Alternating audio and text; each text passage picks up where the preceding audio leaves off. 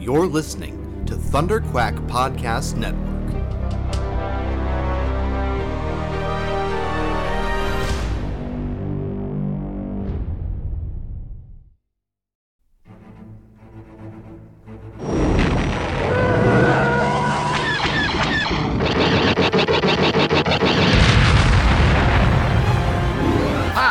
Got him! That should keep the First Order off our backs. Nice work, Paul. Tim, are we set to make the jump? Yep, the engines are primed and coordinates for the rendezvous are set. All right, strap in and let's get this intel delivered to the Resistance. Punch it! You're listening to Star Wars, The Saga Continues. Your hosts, Kyle Avery, Tim Gerasi, and Paul Herman, are scouring the HoloNet for news and bringing you all of the latest updates on the future of the Star Wars universe. And the future is bright indeed, so we invite you to join us on this exciting journey as the saga continues. Hey there, Star Wars fans, and welcome back to a brand new episode of Star Wars The Saga Continues, your podcast for all the latest news, rumors, and updates on all the cool and exciting projects happening in the Star Wars universe. As always, I'm your host, Kyle, and I'm joined by my co-hosts, Tim and Paul. How's it going, guys? What's up, guys? It's going good. I mean, it feels like it's been a while since we've gotten to chance to talk about a new live-action Star Wars trailer because we've been spoiled for these last few years of getting some every so often, but we got a cool one to talk about today, and I'm excited about it. Yeah, this is a long time coming. I think Star Wars, in my opinion, this is just my opinion, has been so kind of stagnant since The Rise of Skywalker came out. As far as again, a few months after the movie came out, it's just been kind of dead a little bit in a sense to where it's just not a lot coming out. And I think when the High Republic got delayed till next year, basically, that really killed momentum for, I think, for Star Wars, to be quite honest, because before, when Celebration was going to come out, you had obviously this big kickoff with the High Republic, and that was going to lead into the Mandalorian, and then we had some things in between then and when we left off after Rise of Skywalker. But then after that, things got kind of just weird with COVID, and that changed obviously the world forever, and things got kind of pushed back for a while, and now things just seem kind of weird. And then they got a bunch of weird stuff has happened, which I know Kyle will address at some point. But yeah, we've got weird things happening, but there's lots of great things still happening. And obviously the Mandalorian is alive and kicking, and it was great to get a trailer. It definitely wasn't the one that we were kind of hearing about, with rumors about a certain character showing up. But you know what? We'll talk about that a little bit. I don't know if it's good or bad. I'm curious what you guys think about this. But yeah, either way, I'm really excited. It's been hard for me to get excited about Star Wars recently just because of, again, I was really looking forward to the High Republic, to be quite honest. And when they pushed that out, that really bummed me out. And then after the Clone Wars, I forgot. Yeah, how can I say it's stagnant after Rise of Skywalker when we got one of the best Star Wars storylines ever with Siege of Mandalore? What am I thinking? Excuse me. After Siege of Mandalore, things just kind of took. You had Celebration and obviously the High Republic, and then that got all delayed and canceled, whatever. And things have been really weird since then, to be quite honest. So yeah, no, and to be fair, I mean, those few weeks that Clone Wars Season 7 was airing, especially the last 4 episodes, the Siege of Mandalore, I mean, that was a time when we saw the Star Wars fandom come together and just celebrate Star Wars and really all be enjoying it in a way that we haven't seen in a while. But it felt like it didn't last that long. Like, and now if you go on Twitter, you still see people dogging on The Last Jedi or The Rise of Skywalker or whichever sequel trilogy movie they hate most. And I don't know. I wish we were all still just celebrating Clone Wars and Jedi Fallen Order and all that stuff. But we've got Mandalorian to look forward to now. And yeah, this trailer's been a long time coming. Like you said, there has been kind of this weird lull, especially since Celebration got canceled. And unfortunately, I don't know why they didn't decide to do some kind of virtual event like DC did and like San Diego Comic-Con did and all this kind of stuff where we still could have had all those Star Wars announcements and trailers and stuff all around the same time. Although I don't know. Seemed like, to me anyway, that they were kind of holding out hope until the last minute for Celebration to still actually happen. But by the time they decided to cancel it, it would have been too short notice to get like a virtual event all set up to take its place in get going before Mandalorian would air, but Yeah, that's just but the way I think it happened. But I it feel probably like could have made it work, but it might have been too like scrambling to get it all put together to have it be something worthwhile, I think. I think you could have at least made something happen, but I think you also could have like set that up as a contingency plan. Like start planning that and say this is what we're going to do just in case. And then maybe you don't need to. I mean, it's not like you need to pay for a venue to have people jump on their computer on Zoom. But I don't know. That's neither here nor there. We finally got the Mandalorian season 2 trailer, which was missing in action for a long time, and we were wondering, what's the deal? When are we going to get it? We went through several NBA playoff games and Monday Night Football games, wondering if we were going to get it at halftime, and we didn't. But we've got it now. So let's go ahead and talk about it and all the lack of surprise cameos and all that kind of stuff. But I feel like this trailer did pretty much exactly what the trailers for season 1 did. It showed you a bunch of cool stuff. It got you excited for the season. I mean, I think it was definitely an effective trailer and not a disappointment or anything by any stretch. But again, we were wondering like, oh, are they pushing it back? Like we'd heard rumors like, oh, they might be filming like some shot of Ahsoka that's going to be just in the trailer or something like that. And there was none of that stuff. There's no Ahsoka, no Rex, no Boba Fett, no Bo-Katan, not even Moff Gideon with the Darksaber. Excuse me? No Boba Fett? You better change your tone, sir. Yeah, we'll discuss that. Yeah, we'll talk about that. Yeah, okay. No obvious Boba Fett. Let's put it that way. That's fair. That's fair. But yeah, I mean, we see Mando, Grief Karga, Cara Dune. I like how it starts though with basically picking up with just an opening shot of Mando and the child, and it's got the armorer's words from the end of the last season, talking about how they're a clan of 2 now, and talking about the tales of eons past, talk about wars between Mandalore the Great and a race of enemy sorcerers known as Jedi. He says, you want me to travel the galaxy and deliver this child to a race of enemy sorcerers, and she says this is the way. And we do see one mystery character in the trailer who, as she's saying that, Mando kind of sees her through a crowd and then she disappears. And there's been a lot of talk and speculation and wondering about who this mystery character might be. And it's apparently played by Sasha Banks, who's like a WWE wrestler who's also does acting. And she's one of the people that we knew confirmed was going to be joining the cast this season. And of course, people were speculating, is that Sabine? Or there were people who thought it was Ahsoka. It's definitely not Ahsoka because she doesn't have the tattoos on her face. And, you don't see like horns poking out from under the hood that she's wearing. But yeah, I mean, could be Sabine, could be somebody else, could be a completely new character. I don't know. But at least the trailer seems to imply that character is at least somehow tied into the Jedi. Because, he sees her and then she disappears as they're talking about, this race of enemy sorcerers. And then it says, this is the way. So I don't know. What do you guys think about just that opening and that mystery character? Yeah, for me, when I first saw it, first off, when the trailer came out, it was such a shock. Early in the morning, I was not expecting to get that. I was just getting ready for work. And then, as I always do, got to check Twitter before we leave. And then I was scrolling through, I saw the tweet, and then, at first I thought it was a tease for the trailer. Like, here's the date when you're going to be able to see it. This is what basketball or football game you're going to be able to watch it. But like, no, it's ready to go right now and watch it. Like, oh, shoot, better watch it. I may be a few minutes late for work, but it's going to be worth it. It always is. Yeah. So kind of what you were saying, just going into it, I was excited, obviously, to see our first footage from the season, but wondering, are we going to get confirmation of the rumors we've been hearing about? Or not even rumors, they're more substantial than that. Like the trades reporting about Ahsoka and Boba Fett being in it. Like, are we actually going to get those confirmed?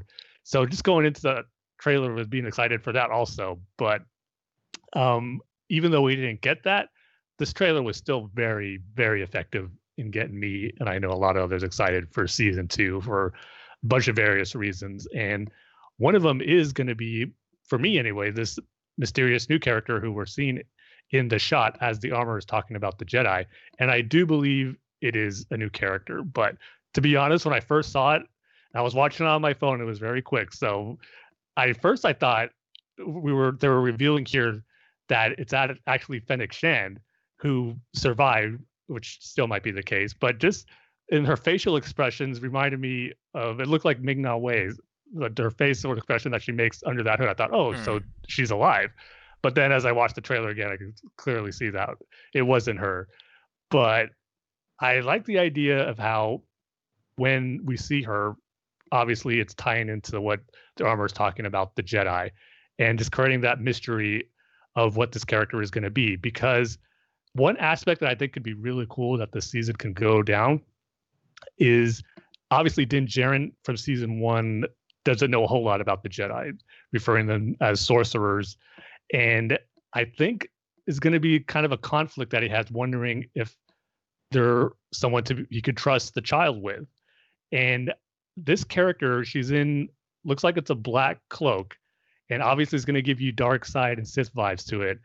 And I think that could be something pretty cool, where maybe since Din Djarin doesn't know what to expect from these sorcerers, if they're going to be good or bad, and obviously he might have kind of a negative outlook on them if in the histories where they were at war with the Mandalorians.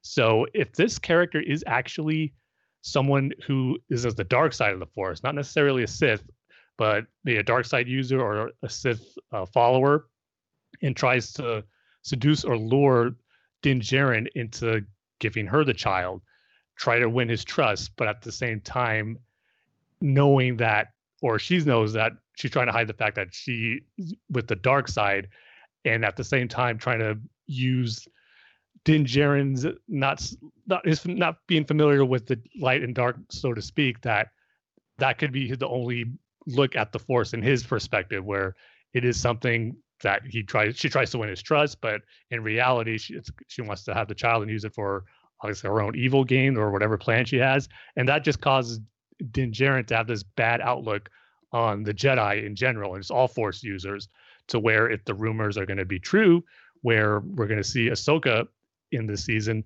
or it's going to be hard for him to trust Ahsoka when she is out to do what's best and look after the child, if he's thinking of leaving it with her or just doing what's best for the child and containing him with the light side of the Force. But this character might not make that decision easy for Din if he encounters Ahsoka, knowing that she kind of corrupted his outlook on just his view in general of all Force users, and it might be more reluctant to trust Ahsoka or even work with her, just whatever, to form an alliance with her, which we would assume, both of them being good characters and protagonists of the series, that it's going to be not something that's going to be hard to earn for Din Djarin to earn the trust of Ahsoka. So kind of rambling on here, but kind of just speculating as I go along with different possibilities of what can happen if this character is indeed someone who's more on the dark side, and that just causes more complications for whenever Din or encounters Ahsoka and those with the light side of the Force, and what's best for the child in that aspect. So that was one idea that I think the series or this season could go down, where he thinks he's doing what's right for the child with this character, but it ends up being someone with the dark side. And once he learns that, just paints a bad picture for any other Force user he encounters, which could include Ahsoka later on. Well, since we're not doing a shot-by-shot analysis, my overall thoughts on this trailer are just, it did the job it needed to do. It was something that I thought gave us more. It was more of what we got season 1, and it felt different at the same time. So that's exactly what it needed to do. And it blew my mind in a sense to where, okay, this looks consistent as far as tone wise, everything wise.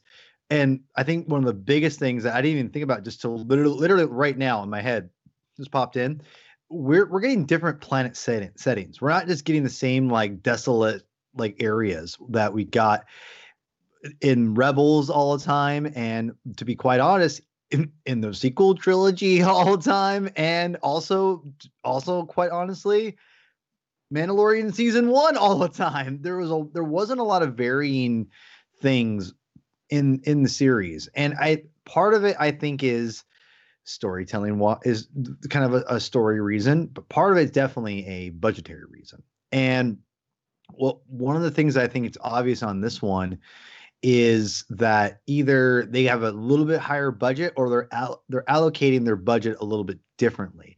which I think maybe a little bit of both, to be quite honest. Well, I think or part just of, be like the technology that they're using is improving with. that's true too. well, I think part of what it is, and we'll get to this in a second because we're also going to talk a little bit about the Entertainment Weekly article where they revealed some images and interviewed like the creators and the cast and stuff, and they're talking about season 2 a little bit.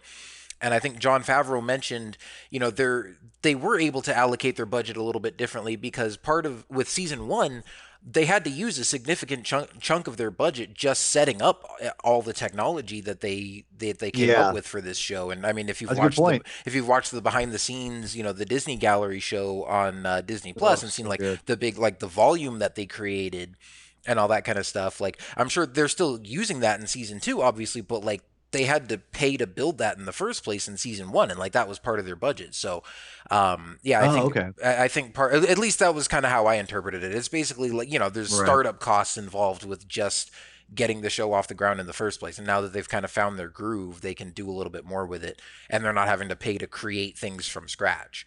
And that's very much like Clone Wars, right? I mean, that's kind of what same thing happened. They had to create everything from scratch, and that definitely limited them because they spent so much resources and time developing all of it. But then after they developed it, they could play with that a lot more and then develop it.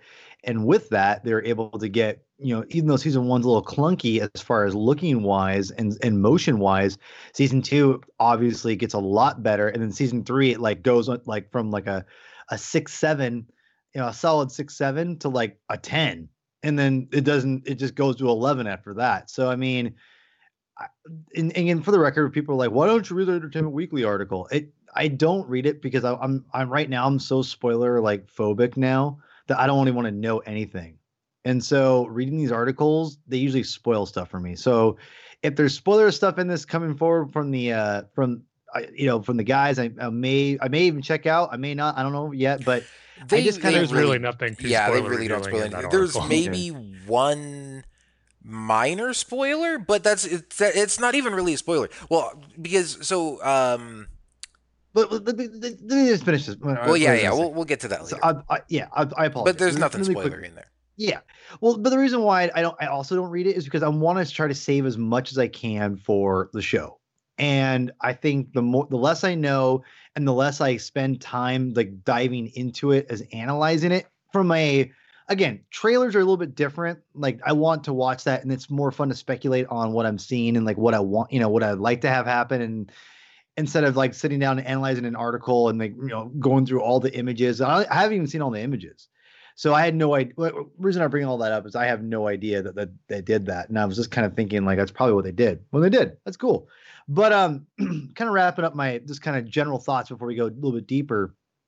I just think that everything looks like solid. It just looks great. And to be honest, that's what I wanted. And it like you said too, I think Tim on Twitter, is that it just seems like we're getting a continuation. That's great. Like that's what we want. And I love that we're getting this, and I also love like just seeing little things like Baby Yoda knowing like the whistling birds that are going to come out. Like I love that part is probably my favorite part of the trailer. It's so perfect. It just felt great. And also I when I'm watching The Mandalorian, it was just really nice too that everyone's excited about Star Wars, and they say everyone. Obviously, people had problems with the trailer afterwards, which whatever. No. What I'm saying is, it was, and I've talked about this a lot, and I think I'm going to be really, really hitting this drum a little bit more as the years go on, as the saga goes on forever. The three of us.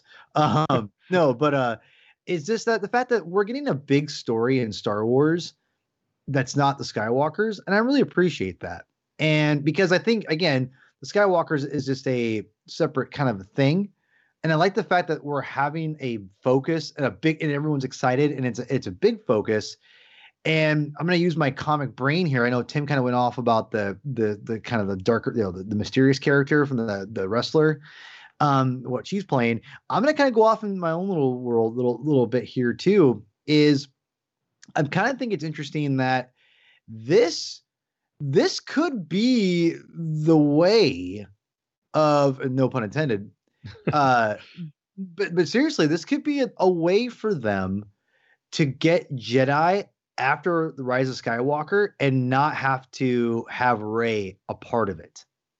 And what I mean by that is now, because obviously they're setting up the Jedi again, and let's be real, Baby Yoda's going to Ahsoka. Like it's happening. Like, I mean, come on, it's like they're telegraphing it at this point, which I feel pretty good about. I mean, that wasn't like a big. I big wouldn't guess, say but, they're telegraphing it. oh, dude, it's 100% telegraphed. They're like, oh, we had to live to its kind. I'm like, oh, it's species. The Jedi. I'm like, oh, okay. All right, they're going. Well, yeah, Jedi. no, like, obviously they're talking about Jedi, but who else is a Jedi in this time period? Luke, One and Luke that's it. Skywalker. Yeah, but it's not going to Luke. It's not going to Luke. And Yeah, especially I don't think that. No, I don't think so either. That's a dark horse pick, in my opinion. But I don't think the show itself is telegraphing Ahsoka. I think that's fan speculation, and then obviously rumors and stuff that we've heard that have been unconfirmed. Okay, excuse me. How about this? It's not just shows not telegraphing it, but being as hardcore fans as we are, like I feel they're like Dave Filoni being involved, and the fact that all the rumor, yeah, it's happening. Like I called it. I kind of saw it when I kind of put, Baby Yoda thing in the very end. I'm like, oh yeah, that's where they're going with it, because yeah, it made sense. It just felt like that was a natural way. And the reason why I bring that up is that now you can then create between the Rise of Skywalker and right afterwards is the Rise of the Jedi, and Rey could be her own thing. Again, you can almost think like, again, there's a lot of different directions you can do with it. So putting my comic book continuity hat on, which Tim will appreciate here, is that I'm assuming that this is what they're doing, which I think we all agree is probably going to happen. If you create Baby Yoda and Ahsoka, you then potentially could create other characters around them being trained or whatever. Not a lot, but a few, kind of like what Luke was doing. And then the Jedi could rise from them with help of Rey later on if you wanted to bring her on. But you could have her be her own like vigilante or just her own force thing by itself and kind of tell its own story eventually, and not have to include Rey, by also now having the popularity with Baby Yoda and develop. Now, this is important. This is why I'm bringing all this up. The popularity of Baby Yoda, quote unquote, he can, I don't want to say grow up, but get a little bit older where he can actually go on his own adventures. That could happen. You could speed up time a little bit, or however much time that it would be, and you could have instantly people want to know, like, what's happening with this Yoda character, what Baby Yoda character, or what his name, we'll find out what it is in this movie or in the show this season. Disney can then use this as a springboard for the new Jedi Order instead of Rey, because of obviously we'll get into that later on in a different episode of the current state of Star Wars and the sequel trilogy and all that jazz. But you now don't have to go down that road. You can go down the Ahsoka Baby Yoda road and say, this is the new Jedi Order, and use that as the kind of springboard into the new ventures outside of the Skywalker saga after the sequel trilogy, and not really have to acknowledge that completely and just kind of have the Rey thing or whatever kind of lingering and have their own adventures from there. Well, I think go ahead. That's kind of getting a little far ahead if you're thinking like for after the Rise of Skywalker, but I don't know that they're thinking that far ahead in terms of trying to establish a Jedi Order that can exist separately of Rey after the Rise of Skywalker, because the sequel trilogy makes it pretty clear that she and Luke are the only Jedi around during that point. Well, but they don't. Here's the thing, though, Kyle. Like they don't acknowledge Baby Yoda either, and they don't acknowledge Ahsoka. But they acknowledge Ahsoka in the Rise of Skywalker, and it sure seems like she's dead. But even Filoni even said that doesn't mean she's dead. Oh, I know. I'm just saying, whatever state she's in at that point, I don't think she's just off going on adventures with Baby Yoda. But the reason, right. But my point is that can still exist because, for God's sakes, Luke was only had like 5 Jedi training students at this point, 10, 15 years later. My point is that this gives Disney, because here's the problem. You want to continue the story eventually, right? And with Daisy Ridley and the whole controversy of the sequel trilogy, that's going to be a road for them that's going to be hard to go after Rise of Skywalker stories and continue their stories. Again, unless you go my idea and do an animated series, but whatever. My point is that you eventually are going to want to push the story forward. You don't want to just keep going in the past. you gotta want to go. To me, I think Star Wars is one of those things where they can go back and forth. They've already done it now, and they've had success going back and forth, and you've established that, and the fans weren't going to be jarred. And honestly, people are going to want to know, especially how popular Baby Yoda's character is. They're going to want to capitalize on it. And well, okay, here's the other thing. I've got a couple thoughts on that. Yes, one, and bringing it back to the Mandalorian, I think they've got a good thing going with this right now, and I hope that season 2 is just mainly focused on pushing the story of the Mandalorian forward, and it doesn't get like Avengers Age of Ultron syndrome of trying to do too much to like set up other stuff in the universe and like losing focus of its own story and what made the first part so successful. Also, as much as we're thinking that we're, going to see Ahsoka at some point, or even Luke, or maybe some other Jedi. I mean, Cal Kestis from Jedi Fallen Order could still be around at this point too, but thinking that this season he's going to hand the child off to a Jedi and be done with it, I'm not so sure that that's what we're going to see happen. Even if we do see Ahsoka or some other Jedi come into the story, like, we all thought going into season 1 that this show was just going to be about this cool Mandalorian bounty hunter going on missions and collecting bounties, and that it was going to be kind of this more gritty, action-oriented Star Wars series. But I think the child provides this much-needed, like, emotional core and, like, a heart and humor to it that's always part of what Star Wars is. And this show still obviously has a lot of cool gunfights and, Western-inspired stuff, and it's cool, bounty hunting elements. But I think having the child in there is part of what makes it feel like Star Wars and makes it still feel like, this fun family entertainment, as much as it also is this cool, gritty bounty hunting thing. And I don't know that they want to mess that up. Like, again, you could still have an interesting show with Din Djarin and the other characters, but I don't know that they would want to break up that dynamic, especially this early on. Like, I don't know if they have a plan for how many seasons the show is going to run. And I mean, I'm pretty sure, I think they have said that they're already starting to write for season 3. And again, that maybe could be a big shift that they want to do and write that character out so he can go be with Ahsoka or be with the Jedi or whatever. But I almost feel like part of me feels like it might be a mistake, even though that's his goal, is to get this child to the Jedi. From a storytelling standpoint, it's like, why separate that dynamic if it works so well and it's so popular?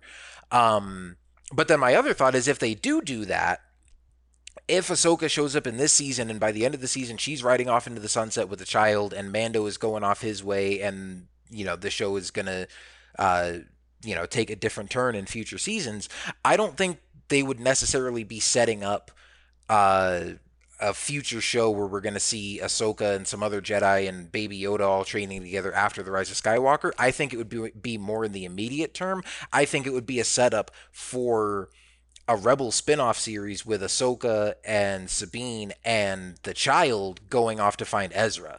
That, maybe they add it into that show, where Ahsoka now has this child in her care, and maybe even their connection in this show, maybe they run into Ahsoka and Sabine somewhere out in the Outer Rim while they're out looking for Ezra, and their paths cross. And so you kind of have the child segue from one show to another. I definitely don't think that they're just going to write him out at the end of this show, and then the next time we see him, he's like grown up more. Now, there are obviously endless possibilities for what they could do with this character. We could see him in Star Wars stories for years to come at various stages of his life. But we've seen old Yoda before. We can kind of assume that adult Yoda is just like old Yoda, but with, less wrinkles and gray hair. But I think, I think they can still get a lot more mileage out of the child and what they're working with right now. So I think whether it's in The Mandalorian and they just keep him in this show for a long time to come, or whether they transition him into the Ahsoka Sabine series and this is kind of like a backdoor pilot for that almost, I think that could be a lot of fun to see too. But those are kind of my two big speculations as far as what's going to happen with the child this season and going forward. Tim, I have a lot to respond to Kyle, so get in on this before I take over the next 20 minutes. So please respond. No, I was going to say how kind of you were talking about, Kyle, about the possibility if they will take Baby Yoda out of the series moving forward. I originally thought that for season 1, that he was only going to be a character and the focus of the story for the first season, and him, because we were speculating in the first season about Ahsoka showing up there, and that's who Din Djarin would leave it with. But after how the first season ended and what was teased by his armor about the Mandalorian and Baby Yoda, or trying to find his people and that being the Jedi, once that happened, or when she said that, to me, that became not the thrust of the first season, but the thrust of the entire series. Right. So I think the entire series is going to be about Din Djarin and Baby Yoda up until the final episode.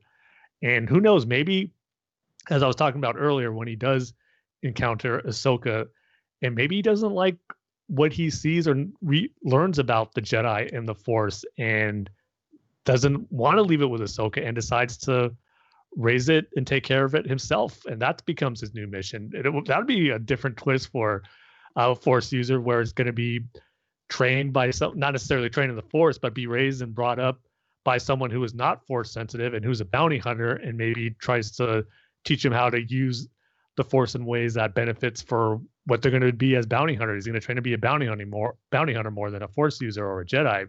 So that could be something that he could go on a totally different path, where he doesn't become a Jedi or a Force user, or he's a Force user, but one that doesn't know how to control it very well, and tries to use it for if he grows up and he stays with Din Djarin and the bounty hunters, and just whatever they decide to do in their lives, not necessarily having to do with becoming a Jedi or whatnot. So again, just different possibilities that could happen here, because as fun as it is speculating all this stuff and thinking about the possibilities of where these characters can go, what usually happens is something different and unexpected than what we're thinking. So, well, and sorry, Paul, I would just want to jump in and respond to that real quick. Because first of all, I totally agree with you, Tim, where I was also thinking that maybe by the end of season 1, he was going to hand the child off to somebody. And when the armor gives him that mission, like you said, that doesn't feel like something that's going to be resolved in one more season. That feels like like there's your storyline for the show.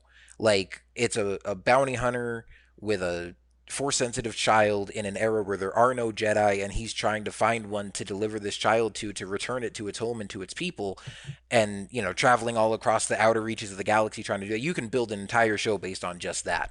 So I'm not necessarily expecting that to just be resolved this season. And like I said, maybe if it is going to tie into like the Ahsoka and Sabine series, instead of taking the child with her, maybe they do meet up with Ahsoka. She teaches him more about the Force and the Jedi, and maybe some pointers on how to raise this child, but says, hey, I'm about to go off on this dangerous expedition into the unknown regions looking for an old friend and, a potential dangerous threat to the galaxy. So that's no place for a child. So I'm going to have to leave him with you. And you guys already seem to have a good bond. And I know that you're not a Jedi, or you don't feel equipped for this, but, you two are going to have to figure it out. And sends him on his way, and then she goes on her way. And again, it could be sort of a backdoor pilot into an Ahsoka series that could be a follow-up to Rebels. But I like the continuing Din Djarin and the child dynamic. So, listen, what you guys are all saying, I would not be shocked if happened, right? Like, let's be real. Like, I'm not saying like 100% it's going to happen, because I really thought they were going to get rid of him, which I didn't want to happen in the first season, because he was such a great character, and the dynamic between everything of all the characters together was great. The one thing that I think that you maybe are forgetting is the fact that Bob Iger has already gone out and said, like, they're going to use The Mandalorian to spin off more characters and into different series. Well, yeah, but that's exactly what we're talking about. Right. But here's the thing. You have, to me, The Mandalorian could stand. The Mandalorian by itself doesn't necessarily need Baby Yoda, because people were all excited for it before Baby Yoda was even, it was going to be a success initially. And even, to be honest, my favorite episodes are when Baby Yoda's not really heavily involved, or not. I wouldn't say that necessarily, but because my favorite episode, I think, is definitely the episode 2, which he's obviously heavily involved. Yeah, he's very heavily involved in that one. But I mean, the Suicide Squad episode, if you will.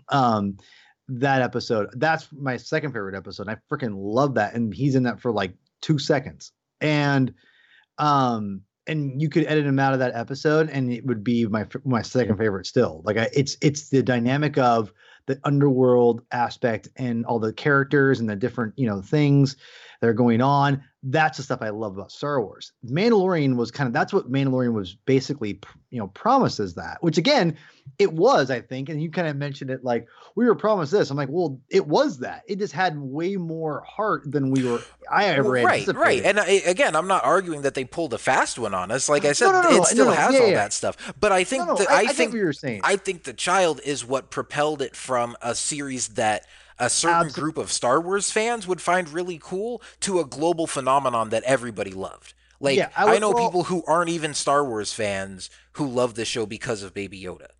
No. And that, yes. What I would say is if a global success was 11, which I think it is, then I would say I was anticipating around a 7, 8. Like that's what I like around that level. No, and I would agree. But I think especially from a marketing and money making standpoint, if Disney's got an 11 on their hands, why would they want to go back down to a 7, 8? Because the thing is, it's Baby Yoda's image right now. Like, and they've been. I don't know if this is intentional. This is kind of stuff I love. By the way, I love discussing this stuff because there's so much. Because we're talking about commerce with storytelling, which let's be real, they don't always go hand in hand. Let's be honest here. And what that means is story decisions are based, money drives the story at this point, unfortunately, to be quite honest. And it sucks. But this is where I think the fun kind of lies in when you talk about money driving story. This is where it gets interesting because we're now we're debating and having a good discussion about where does the money more lie in?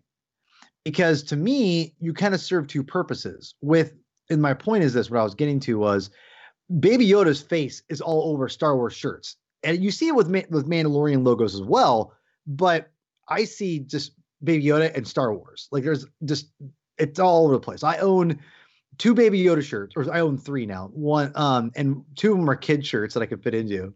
And I should wear my Baby Yoda shirt. What the heck? I'm wearing my Empire Strikes Back one. What am I thinking?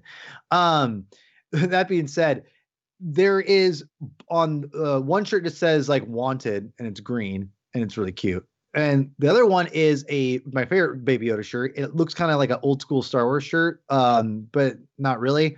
It's all blue and it says Star Wars on it. No Mandalorian. And it's just like, that's it. It's just The Child. And I don't know if that's purposeful to drive people to see the Yoda alien species and Star Wars and not the Mandalorian. Obviously the Mandalorian's all over, Baby Yoda stuff and, whatever, but Star Wars too. And I don't know I don't think they're that well thought of or that organized because obviously look at the sequel trilogy. Again, we'll get in that later in another episode. But you get what I'm saying though. Like you don't have to have Baby Yoda in the Mandalorian to make the Mandalorian or have Baby Yoda have whatever. But my point is you could put Baby Yoda in anything and it's now at this point, like his audience will go with him.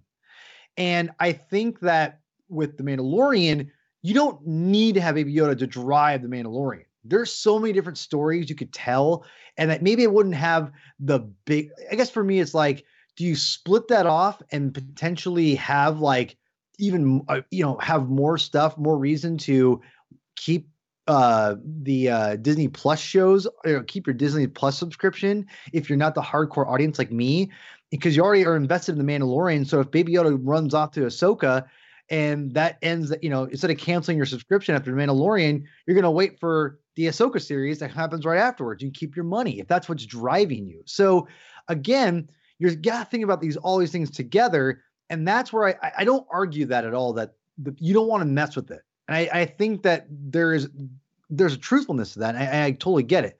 The only problem is that I think Baby Yoda you can transition that into a Ahsoka show and people are going to want to watch what happens.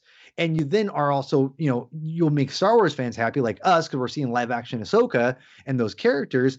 You're also making the, huge, massive audience be like, oh, Baby Yoda, blah, blah, blah.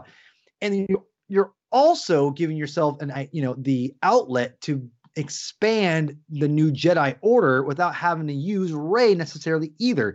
So you're kind of like you're killing three birds with one stone essentially, because the Mandalorian doesn't need Baby Yoda, in my opinion. I mean, I'm curious if you guys think I don't think you guys think this, but maybe you do. I don't know, or maybe the audience does, and I'm curious what they think, to be quite honest. But to me, splitting up Baby Yoda, maybe not the end of this season, but I think it's going to happen, especially the fact that Bob Iger said it.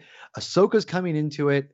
I think it's going to happen. Last season, I was a little surprised it didn't happen, or whatever. But I'm glad it didn't, because I would love their chemistry.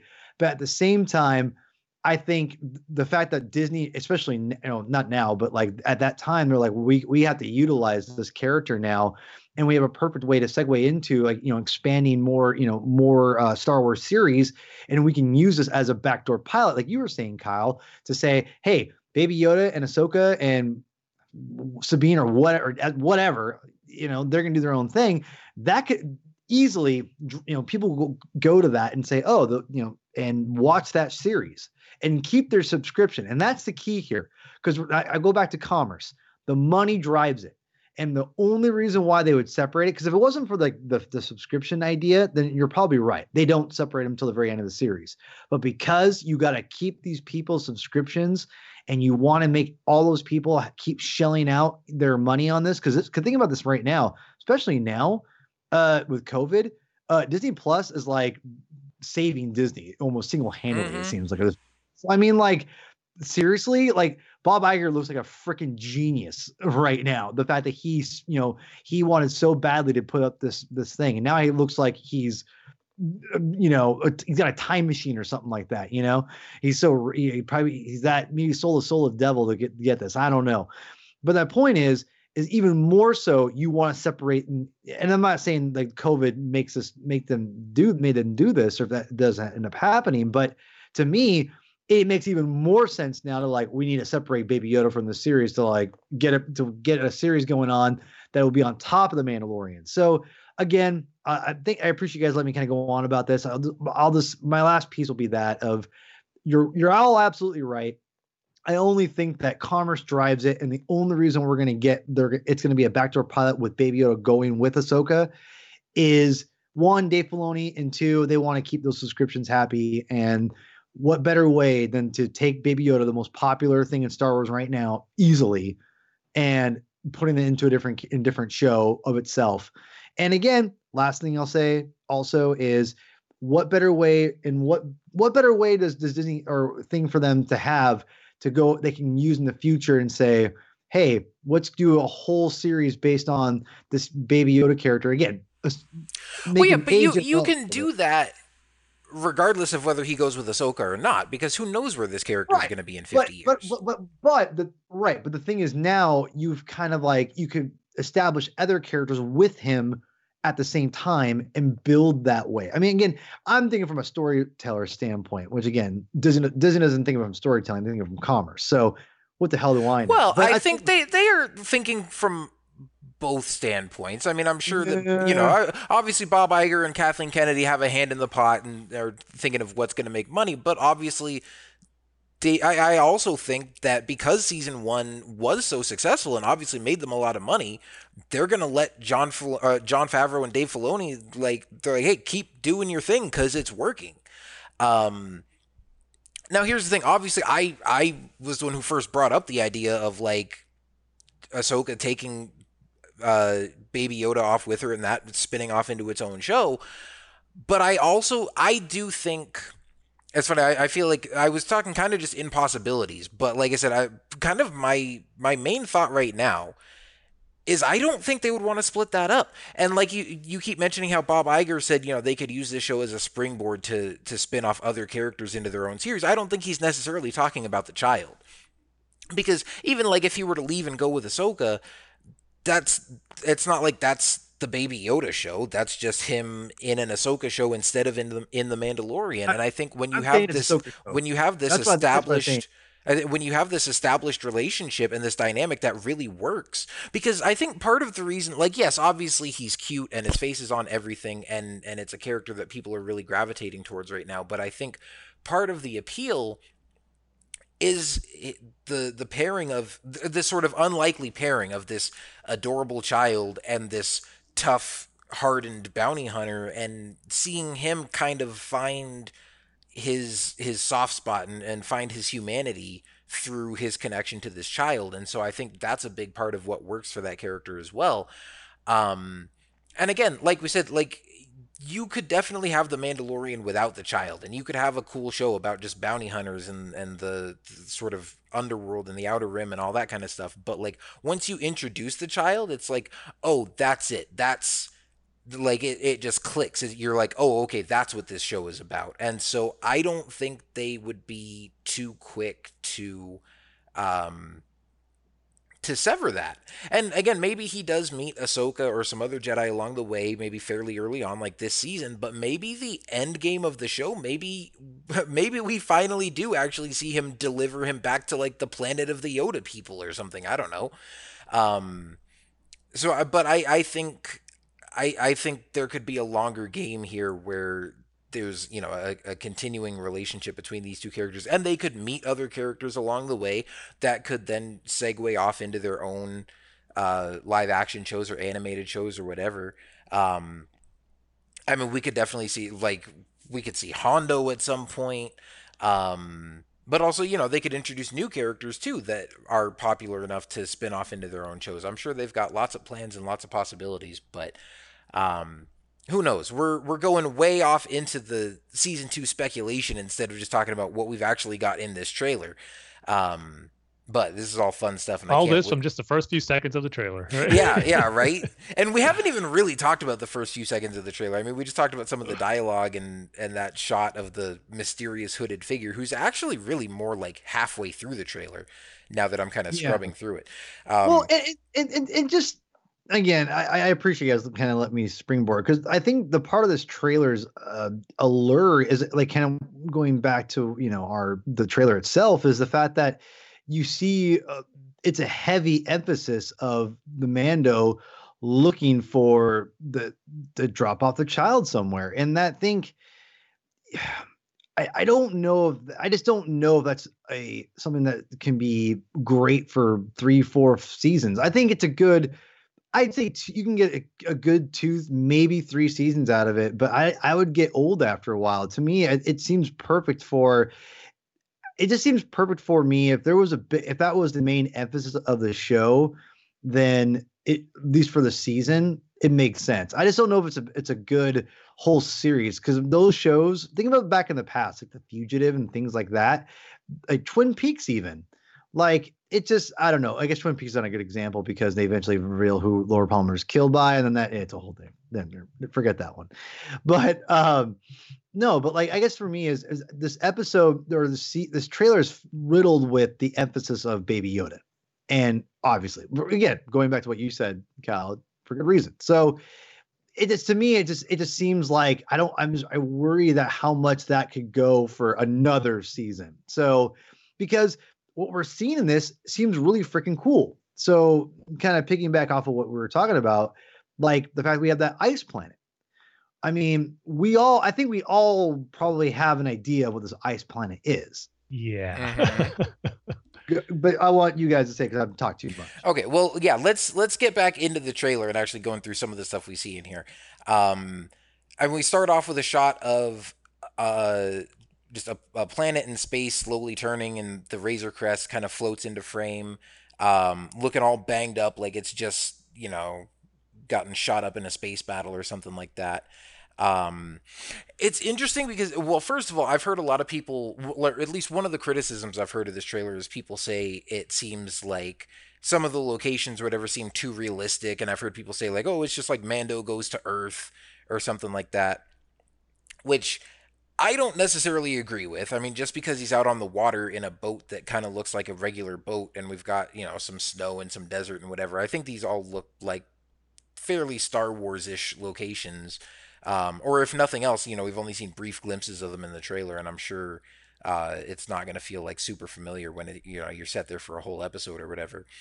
I think the one location But- I've seen get that reaction most is after that opening shot is where he's in that city that kind of looks like there's some street lamps and some graffiti on the walls that I think harken back to some real Earth-like location. Well, it's weird because I actually liked that because I feel like for a lot of season 1, he was either like just out in the middle of nowhere in deserts or whatever, or like on space stations and stuff. And so I thought it was kind of cool to see like a different looking city environment.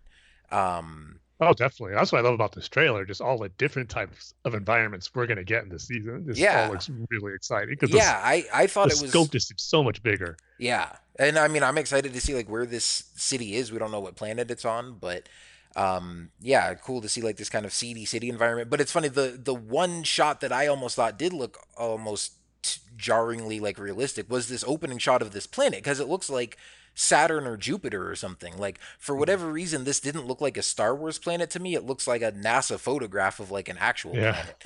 Then Earth in the background. Yeah.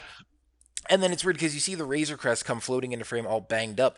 And I was like, man, I hope they don't destroy the Razor Crest, because that's kind of like a trope that I feel like happens in like movies or video games a lot that, I don't know, that like I kind of feel is unnecessary. Like, you have a ship or a whether it's a planet or a base or whatever that you kind of come to be familiar with in the first movie or the first season or the first game or whatever, and then it's like they open up the second season by blowing it up.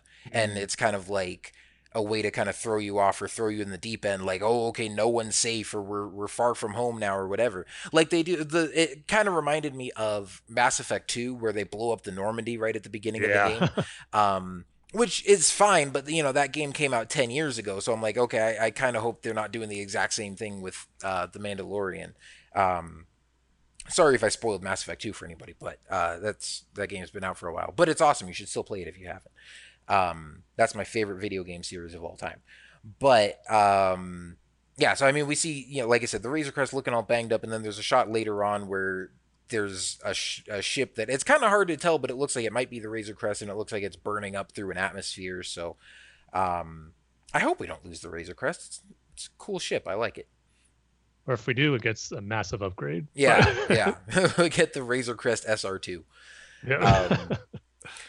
But yeah, then like I said, we get that shot of Mando just kind of walking out of the darkness, and the reveal of the child next to him, and you hear all that dialogue from the armor and stuff, and then him walking through that city. You see Tatooine. At least I'm assuming it's Tatooine, because we get sand people on banthas this time. So, and then of course him flying towards like a canyon on this ice planet that Paul was just talking about. And I think obviously the prevailing theory here is that it could be Ilum, which would be really cool to see in live action. And would totally make sense if he's going around looking for evidence of the Jedi. Where better place to go? I mean, I'm sure. Well, we don't actually know what happened to like the Jedi Temple on Coruscant, and if that's still around. But yeah, as far as places where Mando would go out in the Outer Rim, places that are hidden or secluded or something that he might just kind of come by, makes total sense that he would end up going to Ilum. So I hope that's where that is. I think that would be really cool to see. But yeah, I don't know. I guess we'll find out. Yeah, I really hope it is too. And for a few reasons. First off, it looks really cool. It doesn't feel like, oh, it's just another ice planet like you're on Hoth again. But the fact like it's going through some ice caves, which we really haven't seen too much in Star Wars besides the Wampa's Cave in The Empire Strikes Back. I just love that look visually for an environment when you're in ice caves. And if he actually does go to the Jedi Temple that was on Ilum, and to see that in live action with some Kyber crystals, if there are any remaining that the Empire hasn't took away from the planet, because we know the Empire did a lot of damage to Ilum to where it almost becomes unrecognizable, somewhat at least out of atmosphere. I think it was made reference in the Ahsoka novel, where she looks at it and just is shocked and stunned by the damage the Empire caused by it. Oh, is that in the Ahsoka novel? I'm pretty sure it was. See, I don't even. My memory I'll have serves to go me back right, and read that. Then I don't remember that being mentioned in there. But it's interesting because it's in Jedi Fallen Order. And so because you've finished that game, right? Oh yeah. Well, did you, after you finished the game, did you ever go back to Ilum? I don't think I did. So if you, because obviously, like you, and spoilers for anyone that hasn't played Jedi Fallen Order, mild spoilers. This isn't really story stuff, but you do go to Ilum later in the game, to find a lightsaber crystal. And the first time you go there, when you see the like just the cutscene of your ship coming out of hyperspace, you just see, you know, the planet looking normal and covered in snow and all that. And you go in, you get your lightsaber crystal, you build your lightsaber, and then you come out, and the Empire is all over the place. And you kind of come out a different way than you came in, and you're in this trench where the Empire has all this machinery and equipment and stuff. And it's kind of this triumphant moment because you've just built a new lightsaber and you get to like kill a bunch of stormtroopers, and there's like heroic music playing, and it's basically like just sort of a playground for you to test out your new lightsaber and just kill waves of stormtroopers. But also, if you look around, it's like, dang, this, you know, this planet that we know as like a sacred site to the Jedi, like the Empire is kind of tearing it up. Well, if you leave Ilum and then you come back, when you see the cutscene of your ship coming out of hyperspace, you see the trench around the planet that's like it looks like Starkiller Base, just without the big laser thing in the middle. But it's like clearly, you know, you see where they've been digging it out and stuff. So yeah, well, we know that's what it becomes eventually. Well, right. I'm just saying that was kind of, I know it's been in some other sources, but that for me was like when I played Jedi Fallen Order for the first time, that was the first official confirmation that I had seen where you're like, oh, that's definitely Starkiller Base. And so that would be, it would also be interesting to see in that regard in Mando Season 2, because this is, I mean, obviously, like Jedi Fallen Order is only 5 years after Revenge of the Sith. This is 5 years after Return of the Jedi. And obviously you can't really see anything in that one shot if it was Ilum. He's obviously on an area that's been kind of untouched, but I'm sure you would probably see that as well, if he goes there in the show and kind of see what it looks like now in the state that it's in. And then maybe that could even have some further tie-ins to maybe hinting at the rise of the First Order, or I mean, we don't really know. Jon Favreau did tease we might get a little like hints and a little more details about the origins or the rise of the First Order here and there in this season. So that could be one of them. That would be a really cool way to tie it in. We don't know yet at this point. I mean, aside from just knowing that the obviously the Empire has been defeated and you've got these just Imperial remnants and warlords kind of scattered around, we don't really know what the official state is of, like, you know, the Empire retreating and the First Order rising up and all that kind of stuff. So yeah, definitely would be cool to get a little bit of that tied in as well, if this is indeed Ilum / Starkiller Base. And this could be the spot too where we do see Ahsoka in the series, because she could have went back there for reasons that to try to restore the sanctity of the Jedi Temple that she's always lost when the Empire took over. Yeah. And this could be, that's why I'm wondering the reason why didn't and the Baby Yoda go there. Is it because just they know that Jedi Temple's there and that's what he's searching for, Jedi? Or does he get specific information about a particular Jedi to look out for? And while he doesn't know it's Ahsoka yet, that ends up being who that character is. And one of that character's known location was Ilum. And that's what he goes there for, to find that specific character, and ends up being Ahsoka. So I just think there's too many cool possibilities and ties that Snow Planet is Ilum. And where I would actually kind of be shocked now if it wasn't Ilum once it gets revealed to where it's actually he goes in that episode whenever we do see it. But it just looks cool regardless from what we've seen. And if it actually is Ilum and we get to go into the Jedi Temple and some of those Kyber crystal caves, boy, that's going to be amazing to see in live action. So here's really hoping that they really go into what Ilum's all about in the episode, if it does in fact indeed be that planet.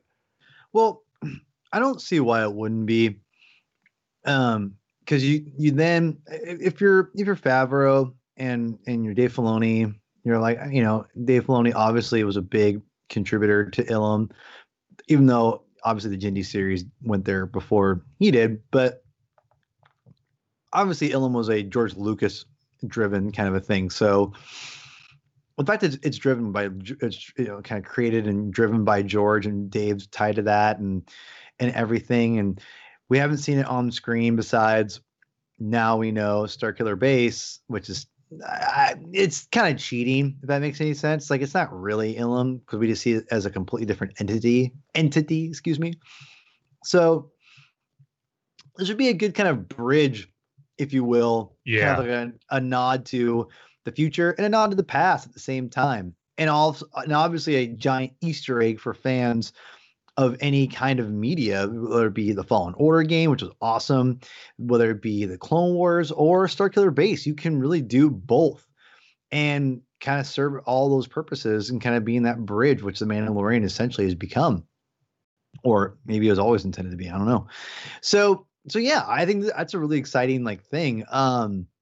Yeah, I'm for one thing it's going to be Ilum, and I think it'll be cool to see the lightsaber aspect or that addressed maybe of why Starkiller Base is there in the first place / why, maybe going to Ilum, everyone told them to go to Ilum because that's where, the force is drawn there, and then it's completely as bare, so there's lots of interesting aspects to that. And just like think about, like, I think about dramatically taking the Mandalorian and the child there, and they're thinking like, and the regular fans are set up like, what they're going to find there. And we already know that, oof, this is not going to be good, because we already know they're going to find nothing. And I think there's a lot of drama and dramatic like tension with that, because, it's going to lead to a dead end where it might set up the mainstream audience to be like, they're going to drop them out, they're going to find someone, and then they're not going to find it. Maybe they'll find someone, but it won't be. They'll tell them like, yeah, this place is dead. Maybe they find the stormtroopers, and then they end up or an agent, and that agent's a guest celebrity appearance, which has been kind of like a thing we've gotten a little bit in the Mandalorian, with all these different kind of character actors showing up in random episodes, like comedians and things like that. You could have like one of those, was one of those roles in the series where it's kind of this rando person like, oh yeah, it's that blah blah, like Bill Burr or whatever. Not say it's Bill Burr, but something like that. And then they have to explain to the audience like, yeah, like this place is dead now. So there's a lot of different aspects you could do with it. And I think it just would be a cool kind of nod. It's one of those things where it's kind of a wink wink nudge nudge to the fans, but those are the things that really make us get even more excited about the show and shill out more money for the merchandise. So give me what I want. Yeah, well, and obviously that's one scenario where that would obviously not just be fan service, but would totally make sense for the story. Like, he's looking for remnants of the Jedi Order. That would be a perfect place to go. Or at least, I mean, it would make sense that he would think that's a good place to go. Obviously, we know there's probably not much there anymore, but especially if you're starting from nothing and don't really have anything to go off of, like, couldn't hurt to at least check and see if there's any clues or information there or anything. So definitely would be something cool to see if that is Ilum. Like we said, you see some other environments in this trailer too. You see Mando like out at sea on this, like, I don't know, cargo barge looking thing. I don't know why, just such a cool visual. I love seeing the Mandalorian out on sea and just kind of this rinky-dink old ship, but just that's something we haven't seen ever in Star Wars, but yet it feels right seeing it here. Yeah, and something we haven't really seen much of. Like, I mean, we've seen obviously like in Rise of Skywalker, Rey goes out on the water in that little like skimmer thing, but just seeing a character like on a boat with a bunch of other characters, like basically kind of seeing like the Star Wars equivalent of, I don't know if this is like a passenger ferry or a cargo ship or whatever, but even like there's a shot of it from the air and you can see it's got like repulsor engines or whatever you call them on the back of it. Blue glowing engines like you would see on a starship or something. So it's obviously like still a very like Star Wars-ized version of something that we're obviously very familiar with in the real world. And this is maybe something else where people thought, oh, this looks too much like Earth or whatever. But I think this is cool to see. Like, we haven't really seen a Star Wars character just kind of out at sea on a boat before. Mm-hmm. And of course, I'm sure it's going to, there's going to be a bunch of aliens and stuff on board and stuff to make it still feel like Star Wars. So I'm excited to see what that's all about. And there's a lot of Quarren on the docks leading up to him going on that boat. So I'm wondering if this actually is Mon Cala. Ooh, I like that idea too. Hadn't even thought of that. Because we know Mon Cala is a pretty advanced planet, especially at least the part that was ruled by the Mon Calamari. So I wonder if this is something, what's a different part of the planet, or just over the course of the war with the Empire, this really become not what it once was, and is more of kind of a poor planet where those inhabitants are struggling to survive. And one of the ways is this is kind of the section where Din Djarin and Baby Yoda are at here. But like I said, that's when he's at the part where you see him at the port, there's just tons of Quarren there. So that's what just made me think right away that this could be possibly Mon Cala, or a portion of it that we haven't really seen before. Yeah, that would be really cool.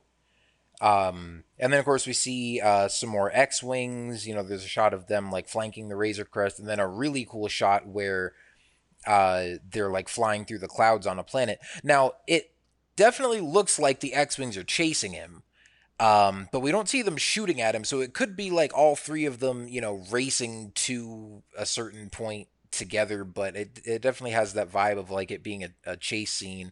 And I mean, keep in mind, obviously, like as much as I know he's Din Djarin, I just keep calling him Mando, is like our protagonist in the show. He's still kind of, and like we know he's got a heart of gold and has a soft spot for the child and everything, but he's still an outlaw and kind of morally gray. And so I think it would make sense to see that even though he's fighting the Empire, he could also maybe end up on the wrong side of the law with the New Republic as well, and end up kind of being at odds with them. So, you know, that would be really cool to see. And seeing a dogfight with X-wings, especially through the clouds, like over a planet, that's obviously going to be really cool to see too.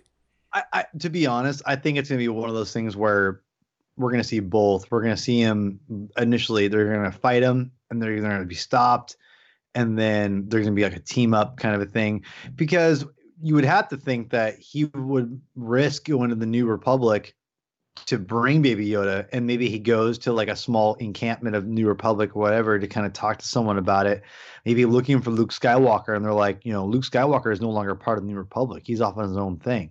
And we don't know where he is. He doesn't want us to know where he is. And he's like, crap, you know, and I wouldn't be surprised if that's a idea as well. So, and then they have to team up for some, you know, because remnants of the Empire are going to attack. Why don't you team up with us, Mando? And it's like, yes, this is exactly like a comic book would make it work out, you know? So, which you know what I'm talking about, Tim. So, one of those things, which again, like that'd be rad. Like, I'm not saying that's a bad thing. That's freaking rad. I'd be all about that. But that's where I kind of go with. I think there's going to be a little bit of both, because like you said, Kyle, he's so ambiguous as far as like, he's not really for the New Republic. He's not really against it either. So he's just kind of, he's doing his own thing. And that's kind of the beauty of the Mandalorian, is that he's not an evil character. He just doesn't, he's more concerned with making his life right, opposed to the galaxy right. And to be honest, there's a lot of people out there that are like that, and it's relatable, and I understand it. So yeah, there's a lot to be said with that, but I don't think that he's going to be an enemy of the New Republic either. I think it's going to be a misunderstanding kind of a thing. And then he just kind of goes, oh, listen, I don't really believe in your ways, but let's team up and fight the Empire for this 20 minutes. And it's like, okay. You know, so I mean, something like that's probably going to happen, which again is fine. To be honest, I thought the my second favorite episode, the prison episode, was a great way of showing the New Republic and the X-wings, and to be honest, in a very casual way. So hopefully, even there, like I like when they kind of play in those gray areas, because that episode, it wasn't a thing where like Mando was enemies with them at first and then they reconciled and became friends. It's like they were attacking to try to resolve that prison situation, and he just took their tracker and stuck it in the space station of the guys that double crossed him, and then just pieced out and let them destroy each other without really resolving anything with the New Republic, you know? So it's not like, oh, I didn't like you, but now I like you. It's just like, hey, I'm just letting you guys do your thing, but I'm like using you to my advantage and just kind of navigating this political landscape without really being a part of it. Yeah. Real quick, Paul, you mentioned it about Luke, and that was actually something I didn't really think about until you said it, where I'm not expecting Luke to be in this season or this series, but it would make sense for him to be referenced, because if Mando is on the search for the Jedi, it's most likely and logical for him to at first listen to the more recent stories or information on a Jedi, which at this time, the legend of Luke Skywalker is growing more than ever after the defeat of the Empire, and those in the rebellion who are close to him know that he was a Jedi, that story being passed down from others and talked about, and just that legend and legacy of Luke Skywalker growing here, he would probably get wind of that, and that might be his first inclination and direction and lead to follow on. But as you said, those maybe that would be in the know of Luke's whereabouts turns out being a dead end, where he's out on his own in the galaxy searching for different Jedi relics, and no one knows where he's at right now. So it would be something cool to hear that acknowledged, where that would be kind of be his first lead, or to kind of check out before he has to investigate kind of some of the older Jedi temples, if that is indeed Ilum and all that type of stuff. But his first lead being Luke, and just having that be referenced, I think would make a whole lot of sense. And just kind of a cool little nod as far as, referencing a legacy character, and just at this point in the timeline where we're at in the galaxy, how he would be someone a lot of people would still be talking about, even though it's a few years after Return of the Jedi. But what such a huge impact Luke had on the war, obviously. So that would be some information that a lot of people probably would be talking about, and Mando would get wind of that. So I don't know, just thought of it as you mentioned him, where it could be a possibility where we'll not see Luke, but hear him possibly be mentioned in the season, which would be very cool. Yeah, but see, I do think that's a possibility, and I think it would be very cool. But I also think, like, if not just Din Djarin, but like all the Mandos in the first season talk about the Jedi like, oh, they're these, mystical sorcerers from eons past who fought Mandalore the Great, when they fought across the galaxy in the Clone Wars like 30 years ago. And so, like, if they're not aware of Jedi from that, what are the odds that they're going to hear the stories of this one Luke Skywalker guy, and more to the point, and actually realize that he's a Jedi? Well, that's the thing, is because we know Mando knows the Jedi now. That's kind of what he's searching for. And as he's learning more about him and information, he comes across the information about Luke. And since he is obviously the most recent Jedi during this time period, it would be likely that that's the information those people are going to give him across the galaxy from just the events that have happened in the recent history. Yeah. Not that he's actively searching for him, but that's the name that he comes across first and tries to follow up on a lead like that. Right. No, I'm just saying, even for like the average citizens of the galaxy, I think this show is kind of making it clear that regular people don't really know who or what Jedi are. And you kind of see that in the Clone Wars as well. Like, I think they kind of made a point of that in like the Darth Maul episodes in season 5, like when him and Savage go attack that space station, and then Obi-Wan's there investigating, and the maintenance guy is like, what were those, a couple of Jedi or something? Like, they had red lightsabers instead of blue ones. And so, it's like, I'm just thinking Mando's not going to walk into some bar and ask like, hey, does anybody know if there's any Jedi around? And people are going to go, oh yeah, Luke Skywalker, he's the last Jedi. Like, I'm sure people have maybe heard various things, or maybe have heard Luke's name like as a war hero or in connection with the rebellion or whatever, but it's going to be interesting. Like, I think it'll be fun to see Mando kind of discover that kind of stuff through the eyes of someone who like has no idea what the Jedi are. Yeah. And learning about the Force and about these ancient sorcerers and stuff like that, and then see who he comes in contact with and what he hears and what he finds out. Yeah, definitely. But then, obviously we see more shots of him like back on Tatooine, or it looks like Tatooine on speeder bikes. Yeah, that's another big thing that's getting talked about a lot, and it's hard. Let's save that for last. Let's save that for last. Save that for last? Yeah. Well, no. Let's go into it right now while we're on it. What do you got? Well, hold on.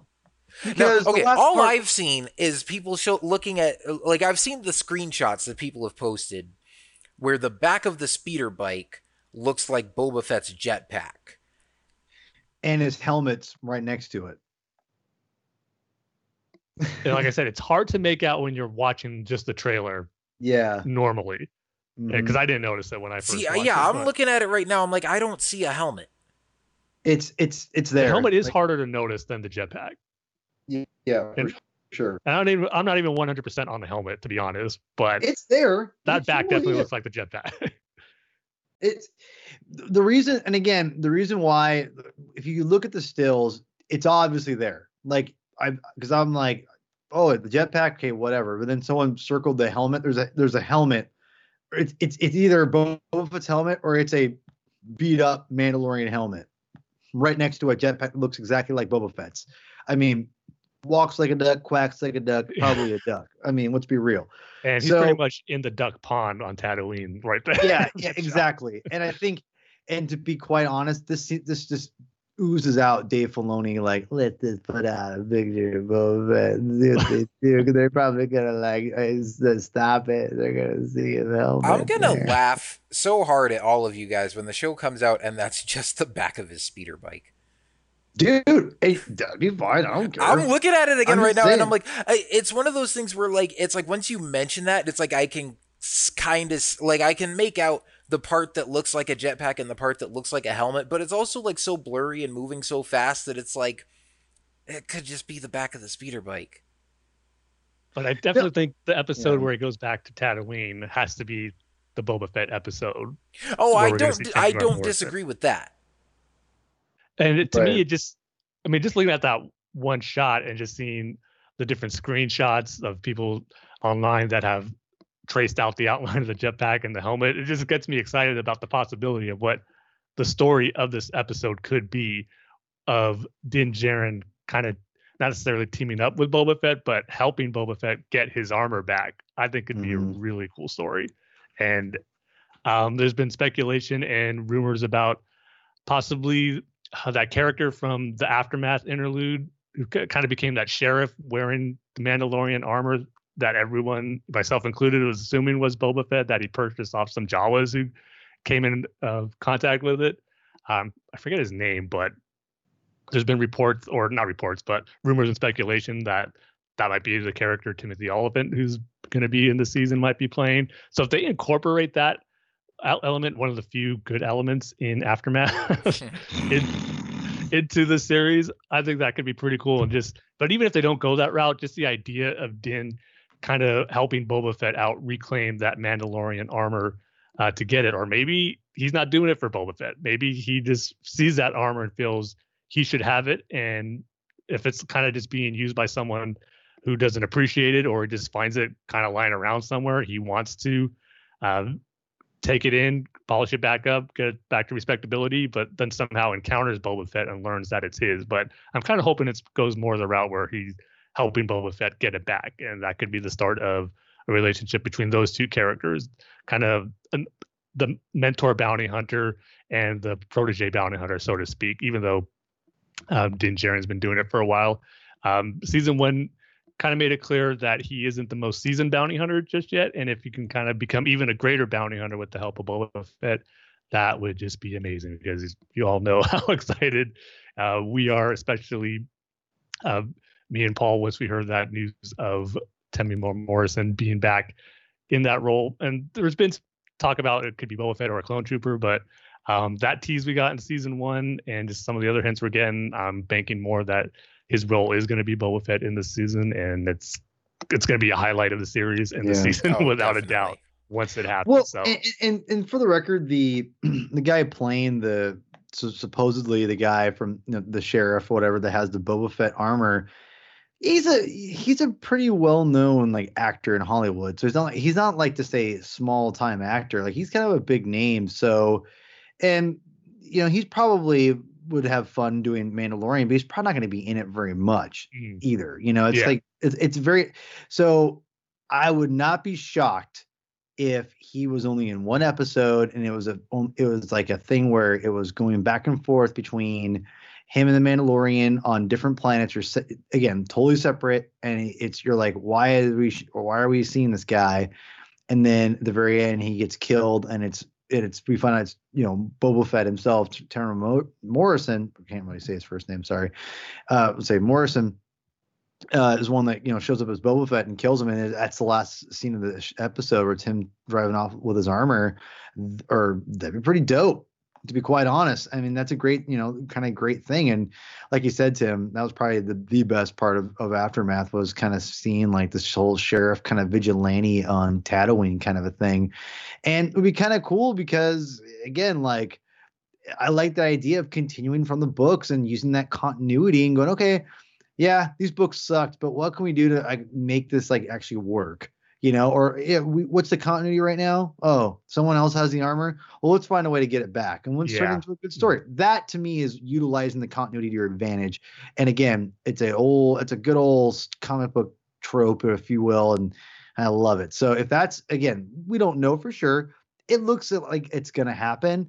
And if that's the case, then that's really, really cool. And I think it's going to be a fun thing for fans to be like, what happened? Because anytime you can, I think, in my opinion, you expand the mythology of your brand, you expand the people's their inquiries and saying, oh, this is from a book. Well, that's interesting. And yeah, maybe the mainstream audience isn't going to want to buy that book necessarily, but there'll be a good small niche audience that will, and that will drive up, more people to invest in your greater mythology, which is always good to invest in your brand, right? You would think. Mm-hmm. Yeah, so I mean, and obviously that's another thing that's been heavily rumored for this season. Not confirmed one way or another in the trailer, but looking forward to seeing how that all plays out too. And then, of course, like I said, we've got Greef Karga and Cara Dune showing up again in here. We've got some cool shots of the Imperials, and this is something I'm really excited for this season as well, is just learning more about Moff Gideon and his Imperial faction and what he's after the child for. And Giancarlo Esposito had some really interesting things to say about that in that article that we'll talk about in a second. But, you see some more of these TIE fighters taking off, the ones with like the wings that fold down when they're landed, and you see stormtroopers running through the hallway of what looks like a Star Destroyer. And then some scout troopers on speeder bikes, like leaping off this platform. So cool. Yeah. Might have been my favorite shot of the trailer. Not going to lie. Just seeing the scout troopers utilize speeder bikes like we've never seen before. It just looks awesome. I just love that shot so much. And hopefully none of them don't crash while making that high jump into that canyon there, because it just looks so cool. And then just hopefully get a cool action sequence with some scout troopers. Maybe they're chasing Din Djarin, maybe they're chasing someone else, but this looks like to be just a really cool sequence, and seeing a speeder bike chase, not like Return of the Jedi, and just be utilized a little differently, because it looks awesome. Oh, definitely. And then, yeah, I mean, we're getting close to the end of the trailer here. I know we said we weren't going to go shot through shot, but I'm just kind of scrubbing through it here on YouTube just to pick out stuff we want to talk about. Again, yeah, here at the end, you see him walking into like these ice caves with the child, and it definitely looks like Ilum. Especially, like, it looks like it could be right out of Jedi Fallen Order. So definitely looking forward to seeing that. And then it ends on this scene here of him sitting with a bunch of aliens watching this, like, it's like a boxing match, except with Gamorreans swinging axes at each other. So again, just more of these cool, like, seedy underworld elements. But then, all right, of course, I need to talk about this. All these guys stand up and pull guns on him. And probably the best shot of the trailer, when the child looks over at Mando, sees all this stuff going on, zooms in on a close up of his wrist as the whistling birds come out, and Baby Yoda's like, "Oh, yep, I know what that means," and he hits the button on his own little crib thing and closes the door. And then it's just dark, and you hear the noise of Mando knocking all these guys out and everything, and then it just cuts to one last shot of him throwing a knife into one guy's chest, and he just says, "This is the way." So obviously gonna be plenty of cool Mandalorian action in there as well, with some nice little comedic moments from the child. So that was a really cool and effective way to end it, I thought. So the Gamorreans fighting just makes me giddy. I knew it would. Yeah. Tim knows. I am a big Gamorrean Guard fan. Like, we're talking big. I love Gamorrean Guards, and they just such an underappreciated alien race. One, but two, just not utilized that much in Star Wars after Return of the Jedi. It really bothered me. We never got him again. In fact, it pissed me off. A little bit in Clone Wars. No, Clone Wars, yeah, no, and I was really appreciative of that in Clone Wars. It was great seeing him again, and it made me happy. I mean, this goes for George too. I don't like the fact that he didn't incorporate more, aliens like from Jabba's palace specifically into the prequels. But then again, in the sequel trilogy, that goes. I get sick of the fact that all we got was, different aliens, that didn't look very good. But anyway, for the most part. So, and they don't show up in Rogue One. Solo, I felt like maybe it would have had one, but not one. Come on. And the fact that we got a tease of the Gamorrean guards from not Dave, but Jon Favreau back in the day, and that great sculpture, and then you're like, oh, what does that mean? And then you see it as it's basically a boxing match with vibro axes. Oh, come on. God, it's up my alley. And seeing that was so cool, man. That was, I just love that. That to me is just, I know it sounds stupid, but that image right there just shows you how in tune the team of the Mandalorian, and I say team meaning everyone involved, but the team of the Mandalorian just shows you how in tune they are with everything. And it really is impressive how they've incorporated things and they're able to really give us what we want and just make everyone happy, and also just make Star Wars even more Star Wars, which is great. And it's just great to get that finally. So I was excited and happy, and I know again, it's as stupid as two Gamorreans like fighting with axes in a boxing ring kind of thing. That to me just shows you how much Dave and John, the team, get it, and how this is the spirit of Star Wars, and without having to be like, let's just do everything again. Sequel trilogy. But anyway, that's a whole other story. What was that whisper, Paul? I didn't quite hear it. And again, I like the sequel trilogy, but go ahead. No, I know exactly what you mean. Even though seeing those two Gamorrean guards fight each other, I didn't get the same reaction you did, but at the same time, I realized how cool and unique that is, because when Jon Favreau sent out that tease image, definitely wasn't expecting it to be for them to be used in the way that they're going to be in a boxing, fighting, wrestling match type thing in Star Wars. So it is cool they're using different ways to utilize these classic alien creatures. But again, it's those small things sometimes that get you most excited about a Star Wars movie or a Star Wars, now a live action TV show. That might not necessarily be that huge of a deal in the grand scheme of things of the season, but as a diehard Star Wars fan, it just gets you excited with anticipation. That's one of them for you. Like, heck, even us talking and speculating, we don't even know if it is true about that shot of the speeder bike with possibly being Boba Fett's armor. Even just the possibility of that being the case gets me so excited. Or just seeing those scout troopers on the speeder bike. Just little things like that in the trailers, or it's not necessarily big things in the narrative, but as Star Wars fans, we just get so excited about, and it's just fun to geek out about all this cool little stuff that makes the hype even more real for the season as we get closer to its release. So that's what I really loved about this trailer.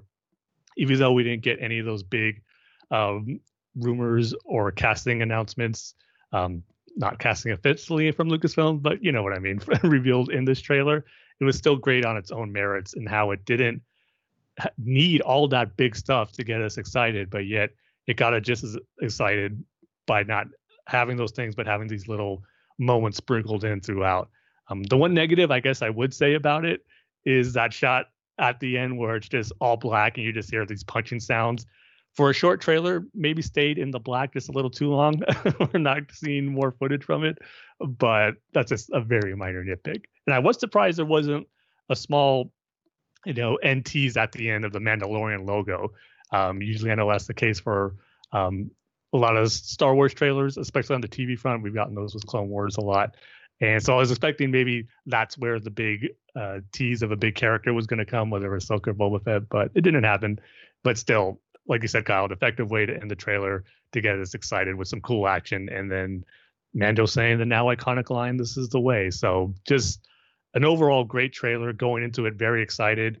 And it did not disappoint on building the hype for season 2. So yeah, definitely a solid trailer to get us excited for the next season, which is just right around the corner. And I don't think it's going to be the final trailer we're going to get for it, because I believe we got a second trailer like 2 weeks before the premiere. It was pretty close. I remember it was definitely in the same month. So well, yeah, I know we got 2 trailers for season 1, but I thought they were like spread further apart. Like by this point last year, we had definitely gotten the first trailer for season 1. Yeah, because that was at D23, right? I want to say yes. I'm pretty sure it was, yeah. I don't remember. You know what? I'm gonna look it up real quick.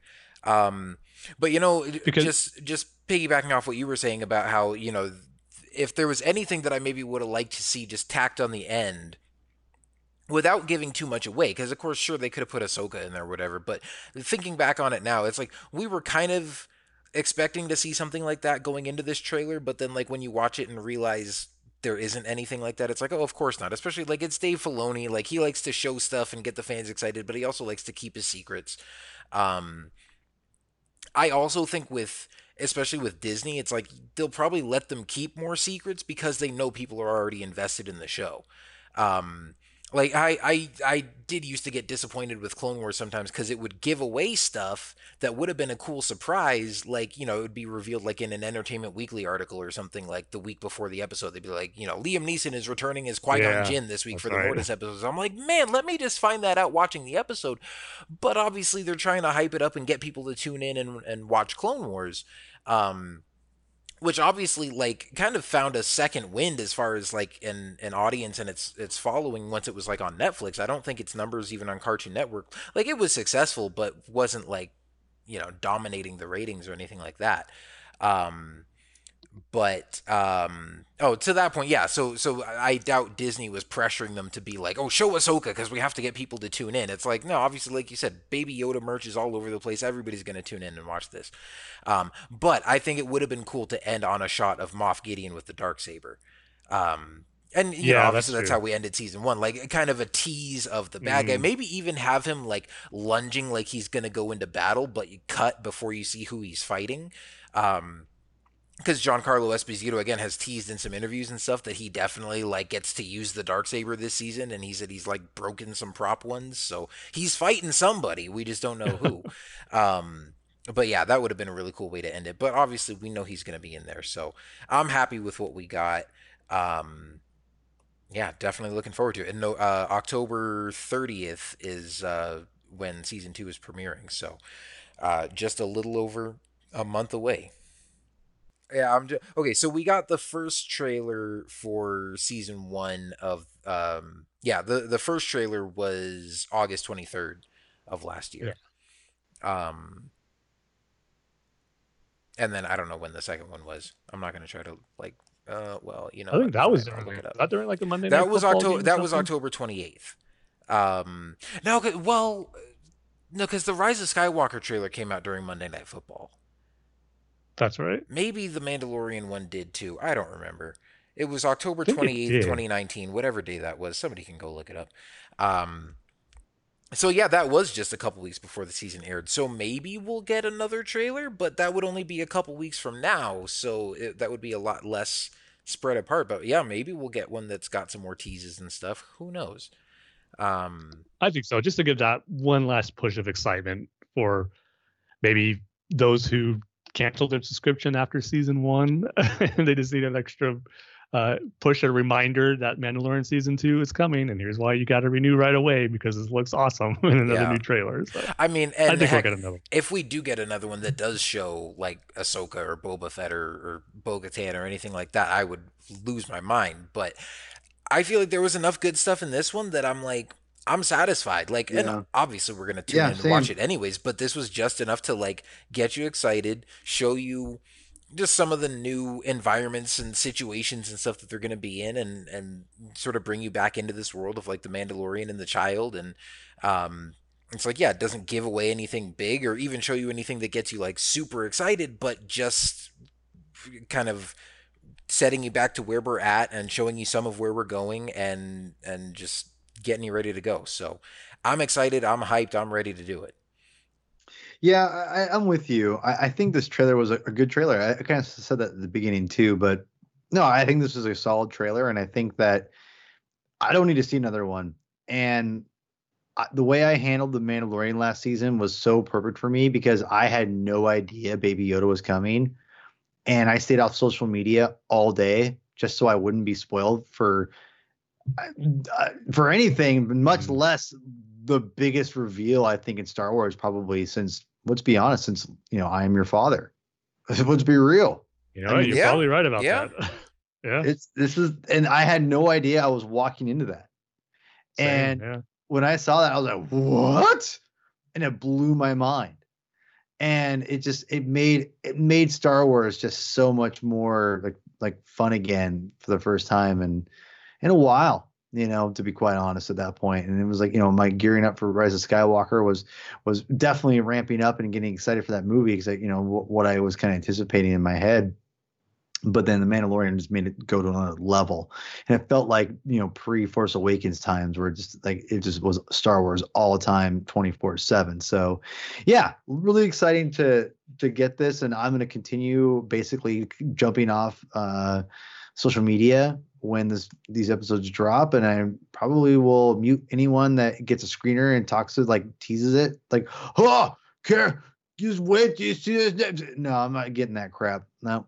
I'm going to be muting all those idiots. So sorry. Whatever. No, they're not idiots, but to me they are because I don't want to, they're dumb tweets.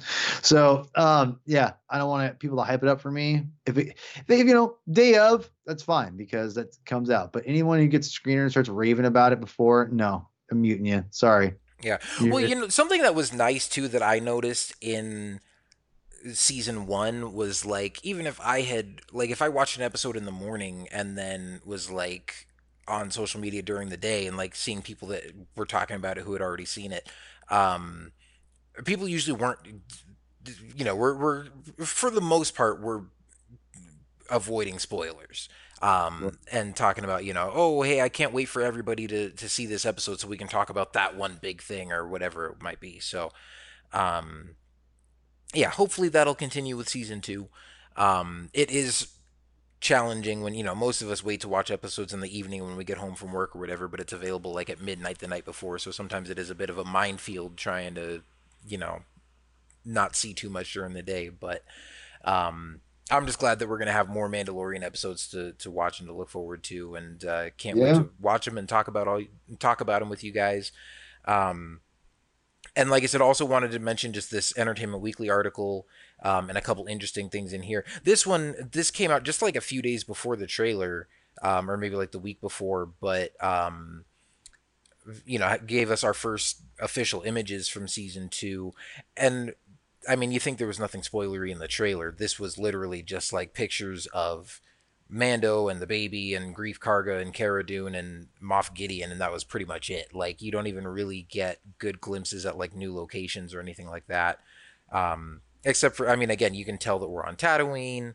Greef Karga looks like he's in the Razor Crest. Moff Gideon looks like he's on a Star Destroyer. Oh, that was the other thing I was going to talk about that was maybe leaning towards spoilery, but probably isn't, because Giancarlo Esposito said something in this article about getting to command a big vehicle or something like that, which people were like, oh my gosh, are we going to see him driving an AT-AT or something like that? But then you see these images and he's in a Star Destroyer, so it's oh, maybe that's just what he was talking about.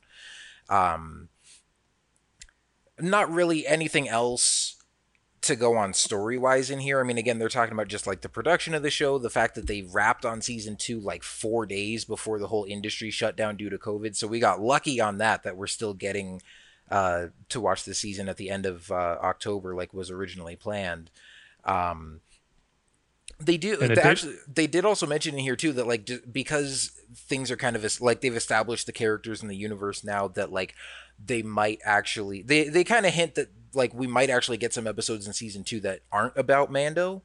So I don't know, maybe Moff Gideon will get his own episode where we just kind of explore the Imperial side of things. And Giancarlo Esposito again does kind of go into that and talk about he's just kind of hinting that we'll find out more about Moff Gideon's motivations and what the Empire is really after, and maybe he feels like he's doing the right thing and whatever he has planned for this child is really for the benefit of everybody and he's the good guy, which I mean obviously every good bad guy sees themselves as the good guy of their own story. So I'm glad to see that he's going to have some deeper complex motivations and not just be a mustache twirling bad guy.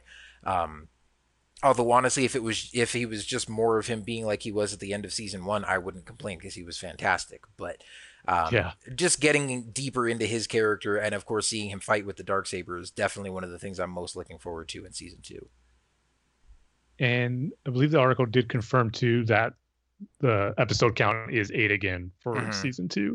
I know I was kind of hopeful that maybe they bump it up to 10, but I should be thankful probably because if it was 10, they wouldn't be able to finish it because of COVID, and we'd have an unfinished season on our hands. So I guess it is good now that it is 8 that we get a fully completed season that we're going to see in its entirety the way it was intended. So I guess dodge the bullet as far as hoping that it would have been 10. In fact, it would have been short anyway.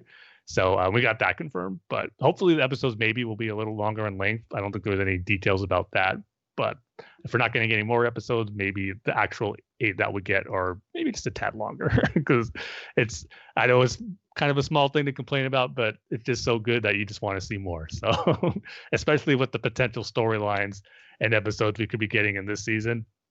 Sometimes I think some of the run times for the season 1 episodes, if they're going to be enough to hold some of the big stuff that we're anticipating for season 2. But again, we'll see, and I'm sure they'll work it out to where the episodes are as long as they need to be.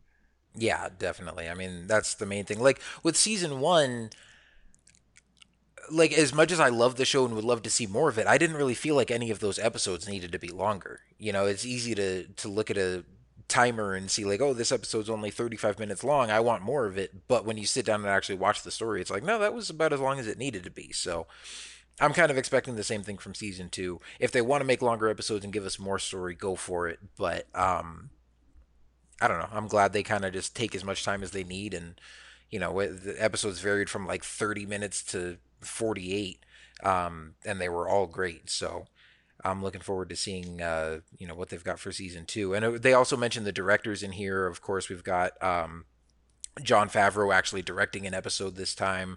We'll have more from Dave Filoni, Rick Famuyiwa. Carl Weathers is actually directing an episode this time, and then also Robert Rodriguez. And I think, didn't they confirm that Peyton Reed is also directing an episode this season? Yeah. It's not confirmed in this article, but I think we had mentioned that. I think he sent out back. Instagram pictures. Yeah.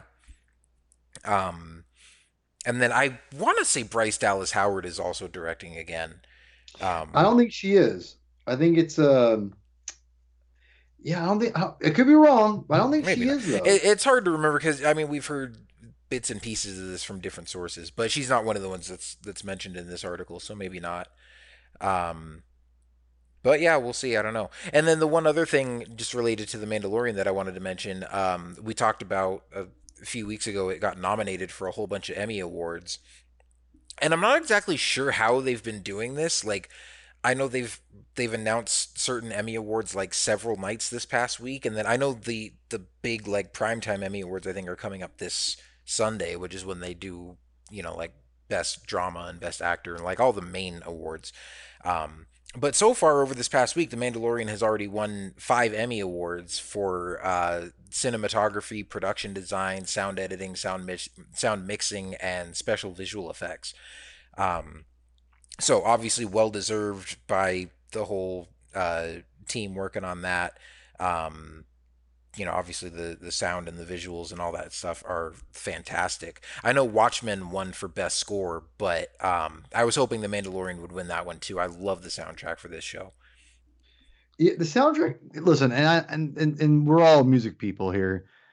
I will say, and I love the Mandalorian soundtrack, but that soundtrack for the Watchmen is, and I'm not a soundtrack guy. The reason why I can listen to Star Wars outside is because it's such Star Wars. It's its own entity of like music to me that I like to get into Star Wars. And when I'm reading comics or books or whatever, I put on Star Wars music and it helps me get into like the Star Wars universe, galaxy from for far, far away, whatever.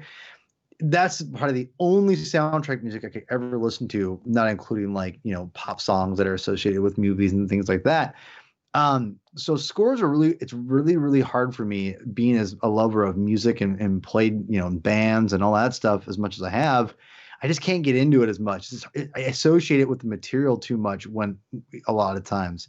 But that being said, the soundtrack for Watchmen it has such an 80s vibe, but it's also its own thing so much that it has such a mood to it. It's perfect. And I'm a big synth fan. I love synth music. and their synth music is just atmospheric, but yet just has great tunes to it. The song that Krypton song was beautiful. Sorry, I'm going to talk, Watchmen podcast, obviously. But that being said, I think they deserve it because they created a mood unlike anything that you were really anticipating. Whereas I think obviously, and granted, like the guy, I forgot his name. He was Lars something, or is there Lars? Wait, you're talking about for the Mandalorian? Yeah, Mandalorian. It's Ludwig Göransson. Ludwig and Ludwig, same difference. No, Ludwig, I thought did a great job. Here's what I think with Ludwig. It's a great score, and I think it's definitely some of the best. I think it's better than some of the John Williams stuff in the sequel trilogy. To be quite honest, I mean, that's not too fair to John because he's pushing 90 years old, but. That being said, Ludwig's stuff in this is really, really good. And the only thing I would say is that it definitely wasn't like verbatim, like amazing top to bottom, but the entry point that he comes in on is so good that where he's going to be building off from, I'm really excited to see where he goes this next season. So that to me is what the most exciting thing is. I think now that he has a season under his belt and he kind of got the what's the word, not the curse, but like the stigma of following John Williams and being one of the newer people to follow John Williams is out and gone now. And people have kind of accepted his scores, like, yeah, this is really good, and it is now theme for the Mandalorians a little bit, would say it's iconic a little bit, right? So maybe not quite iconic, but it's pretty well known. It's getting there. Mm-hmm. Yeah, it's getting there. So yeah, I think did it deserve it? Maybe not this season, but because to me, it got every episode got better and better and better and better. Like as far as like more unique, having its own voice, besides having a great theme for the Mandalorian. So I'm really excited. I think in particular, I think it was like episode 7 that was nominated for best score or best music or whatever. And to be fair, I haven't seen Watchmen, so I'm not saying like, oh no, the Mandalorian deserved to win and it was better than Watchmen. I'm just saying I was hoping it would win because it's a fantastic soundtrack. Do me a favor, remind me to give you my password to log in and whatever you need to watch that immediately, please. Yeah, I know I need to watch it. Yeah, yes, you do. So I concur. and just also talking about Star Wars soundtracks for a minute, and not to do a side tangent, but really quick. I just want to say right now, considering what is following John Williams is impossible. Now, I gotta say, like that being said, for the most part, that just thinking off the top of my head, I think. Like Star Wars has done a good job. Like Lucasfilm has done a good job, and the people they've hired have all done a great job collectively making pretty good music. Like there hasn't been music where I've been like, ugh, this is garbage. Like I kind of thought the Rogue One would be like that because it was everything was such a last minute, and that's probably my least favorite of anything that's not John Williams. I'd like to say that probably is my favorite. Yeah, I would agree. As much as I love The Mandalorian, I think Rogue One is. I wasn't done. My favorite soundtrack that's not John Williams. But when you say least favorite, it's kind of. But I was anticipating to be my least favorite because the guy only had like 2 weeks to do it. Mm-hmm. That's what I'm saying. Well, and it's amazing that it turned out as well as it did, which you could say which is kind of indicative of Rogue One as a whole when you think about it, with all the reshoots they had to do and stuff. Point. But no, Michael Giacchino knocked it out of the park on Rogue One. So the reason why I bring that up is because I think it really is.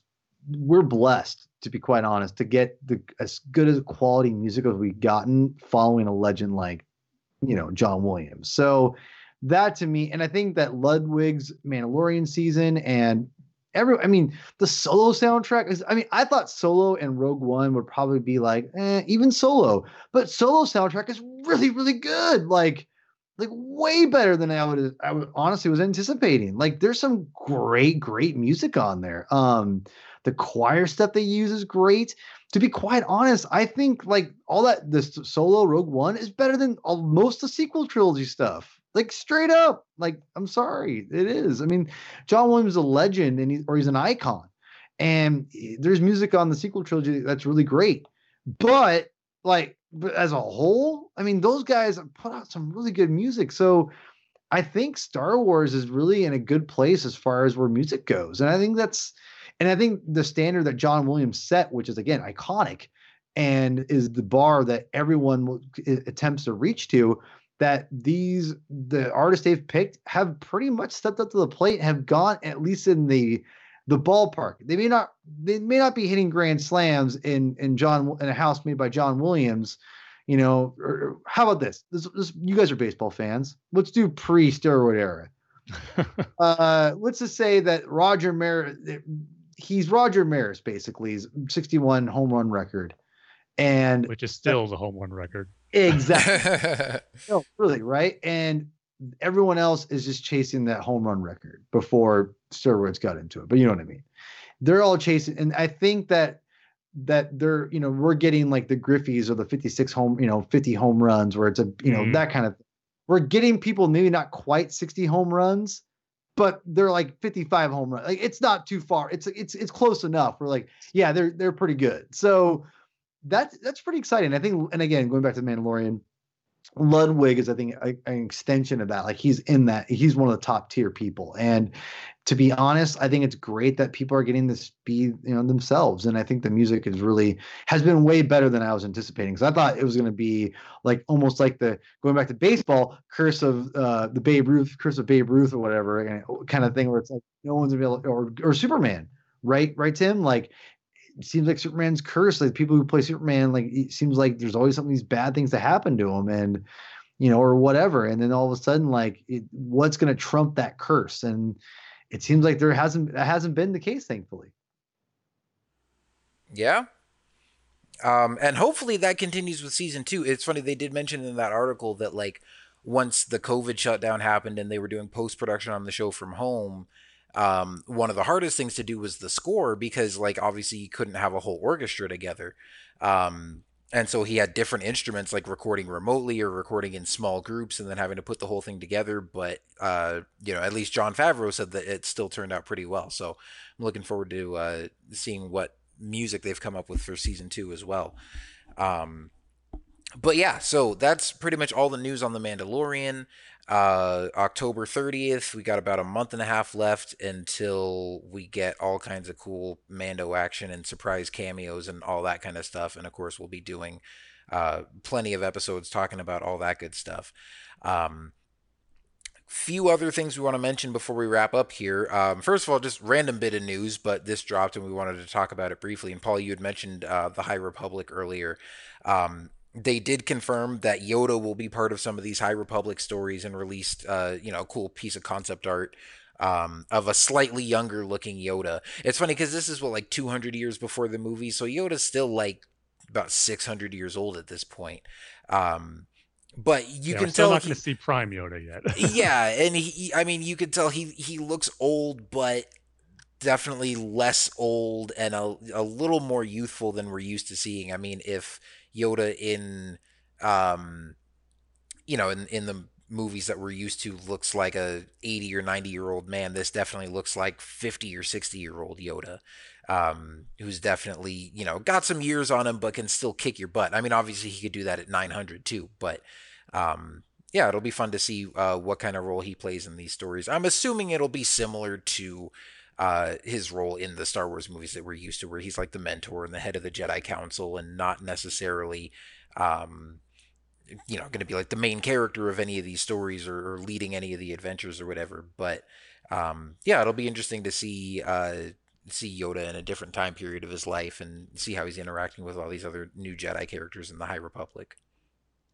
Yeah, it's something we knew that was probably going to happen in the High Republic. I mean, how can you do a story set in this time period and not have Yoda show up in some shape or form? But it's still exciting nonetheless.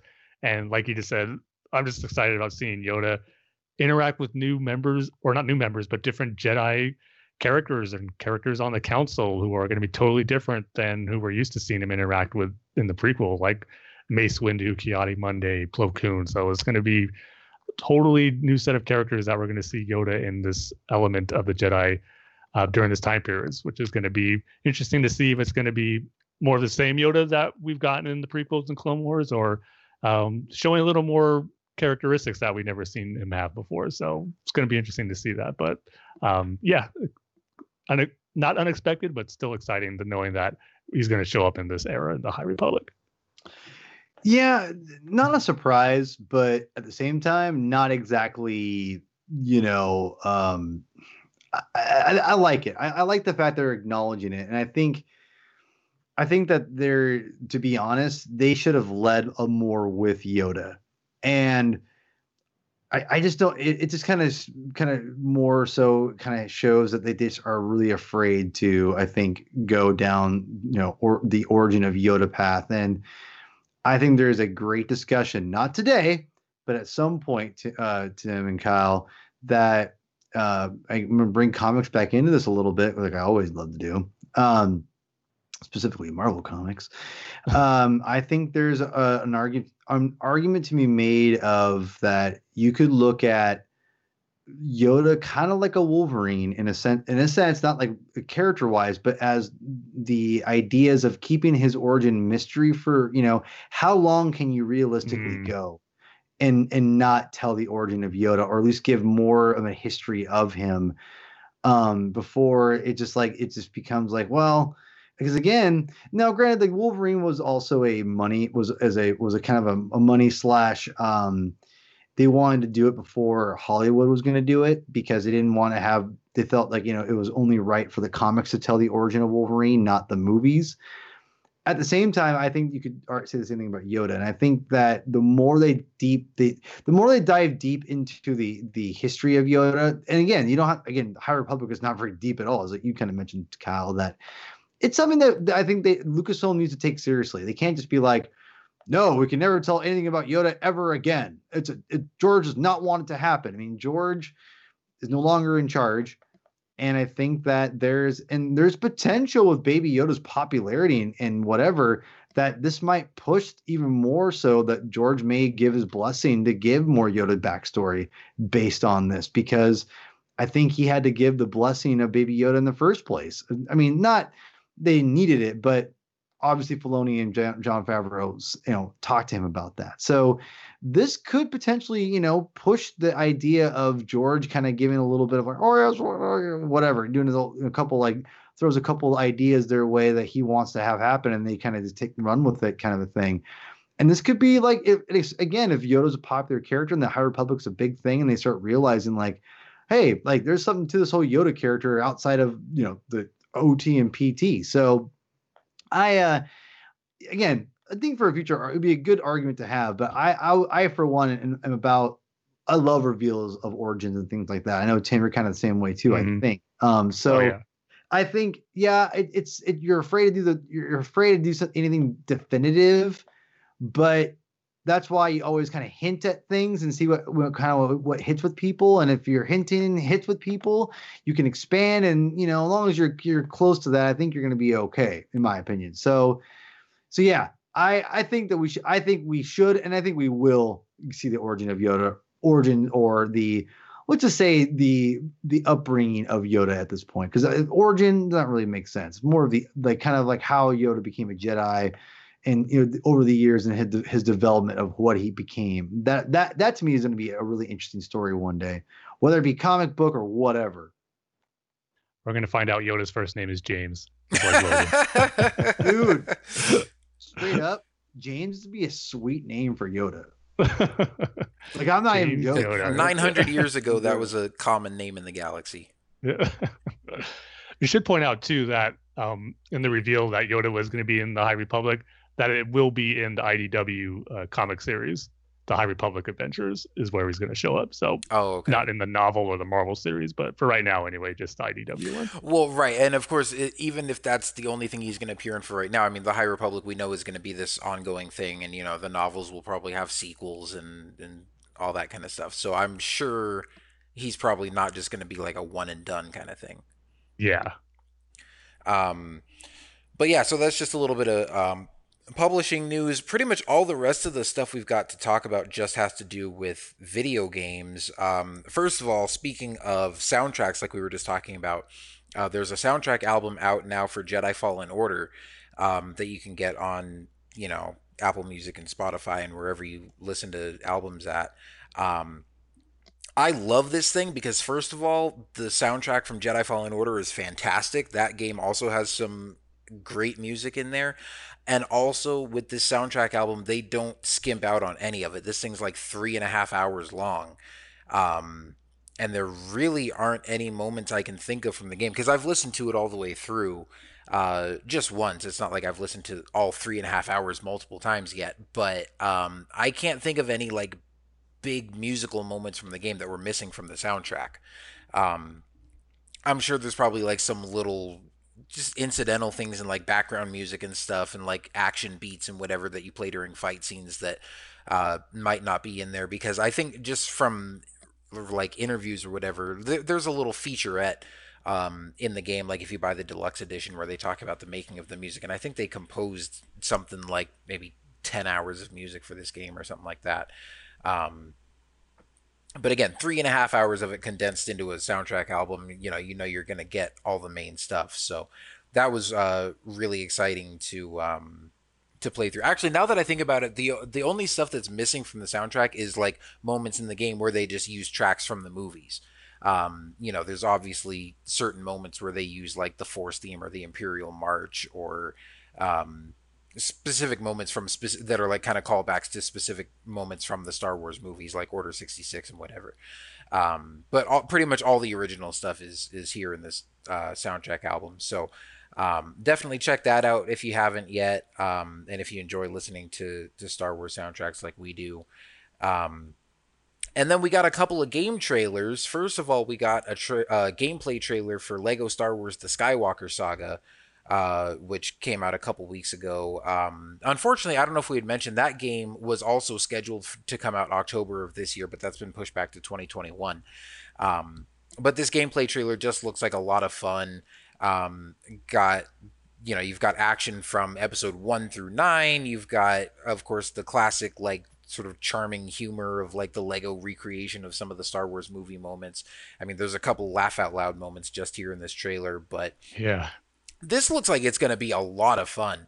And obviously you get a good glimpse of like what the gameplay is going to be like. And it looks a lot more, I don't know what the right word is, but like, it seems a lot more like a legit video game and not just like a game where you're running around with like Lego characters. I mean, if you think of like the original Lego Star Wars games where it's all just kind of like a top-down view, but just some of the clips they showed in here, I mean, there's like some kind of third-person over-the-shoulder like shooting action going on.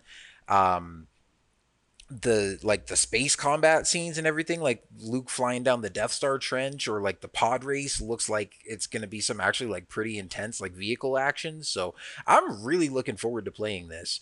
Of course, I don't know if you guys are as much into the Lego Star Wars games, but I mean, the first one came out back when I was in high school, and my sister and I spent countless hours playing through, the first two, and then Lego Star Wars: The Complete Saga. And still have, a lot of fun memories of that. And just seeing the whole thing recreated with, new graphics and gameplay and everything. I'm really looking forward to diving into this. Yeah, I played all the original Lego Star Wars games and like unlocked every character, got all the gold bricks. So I completed those games to like 100%. So probably to a point where I got a little burnt out on Lego games because it's been a long time since I played them. I didn't even play the Force Awakens one, just a demo, which was fun, but I think I'm definitely going to get back into it with this one because, like you said, it just looks very polished.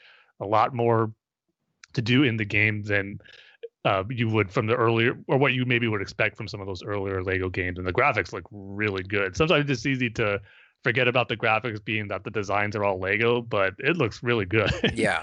And so, yeah, I'm excited for it. And the fact that it got delayed till next year just means it's going to be that much more polished and better for us gamers to play when it does come out. So yeah, I'll definitely be getting this one.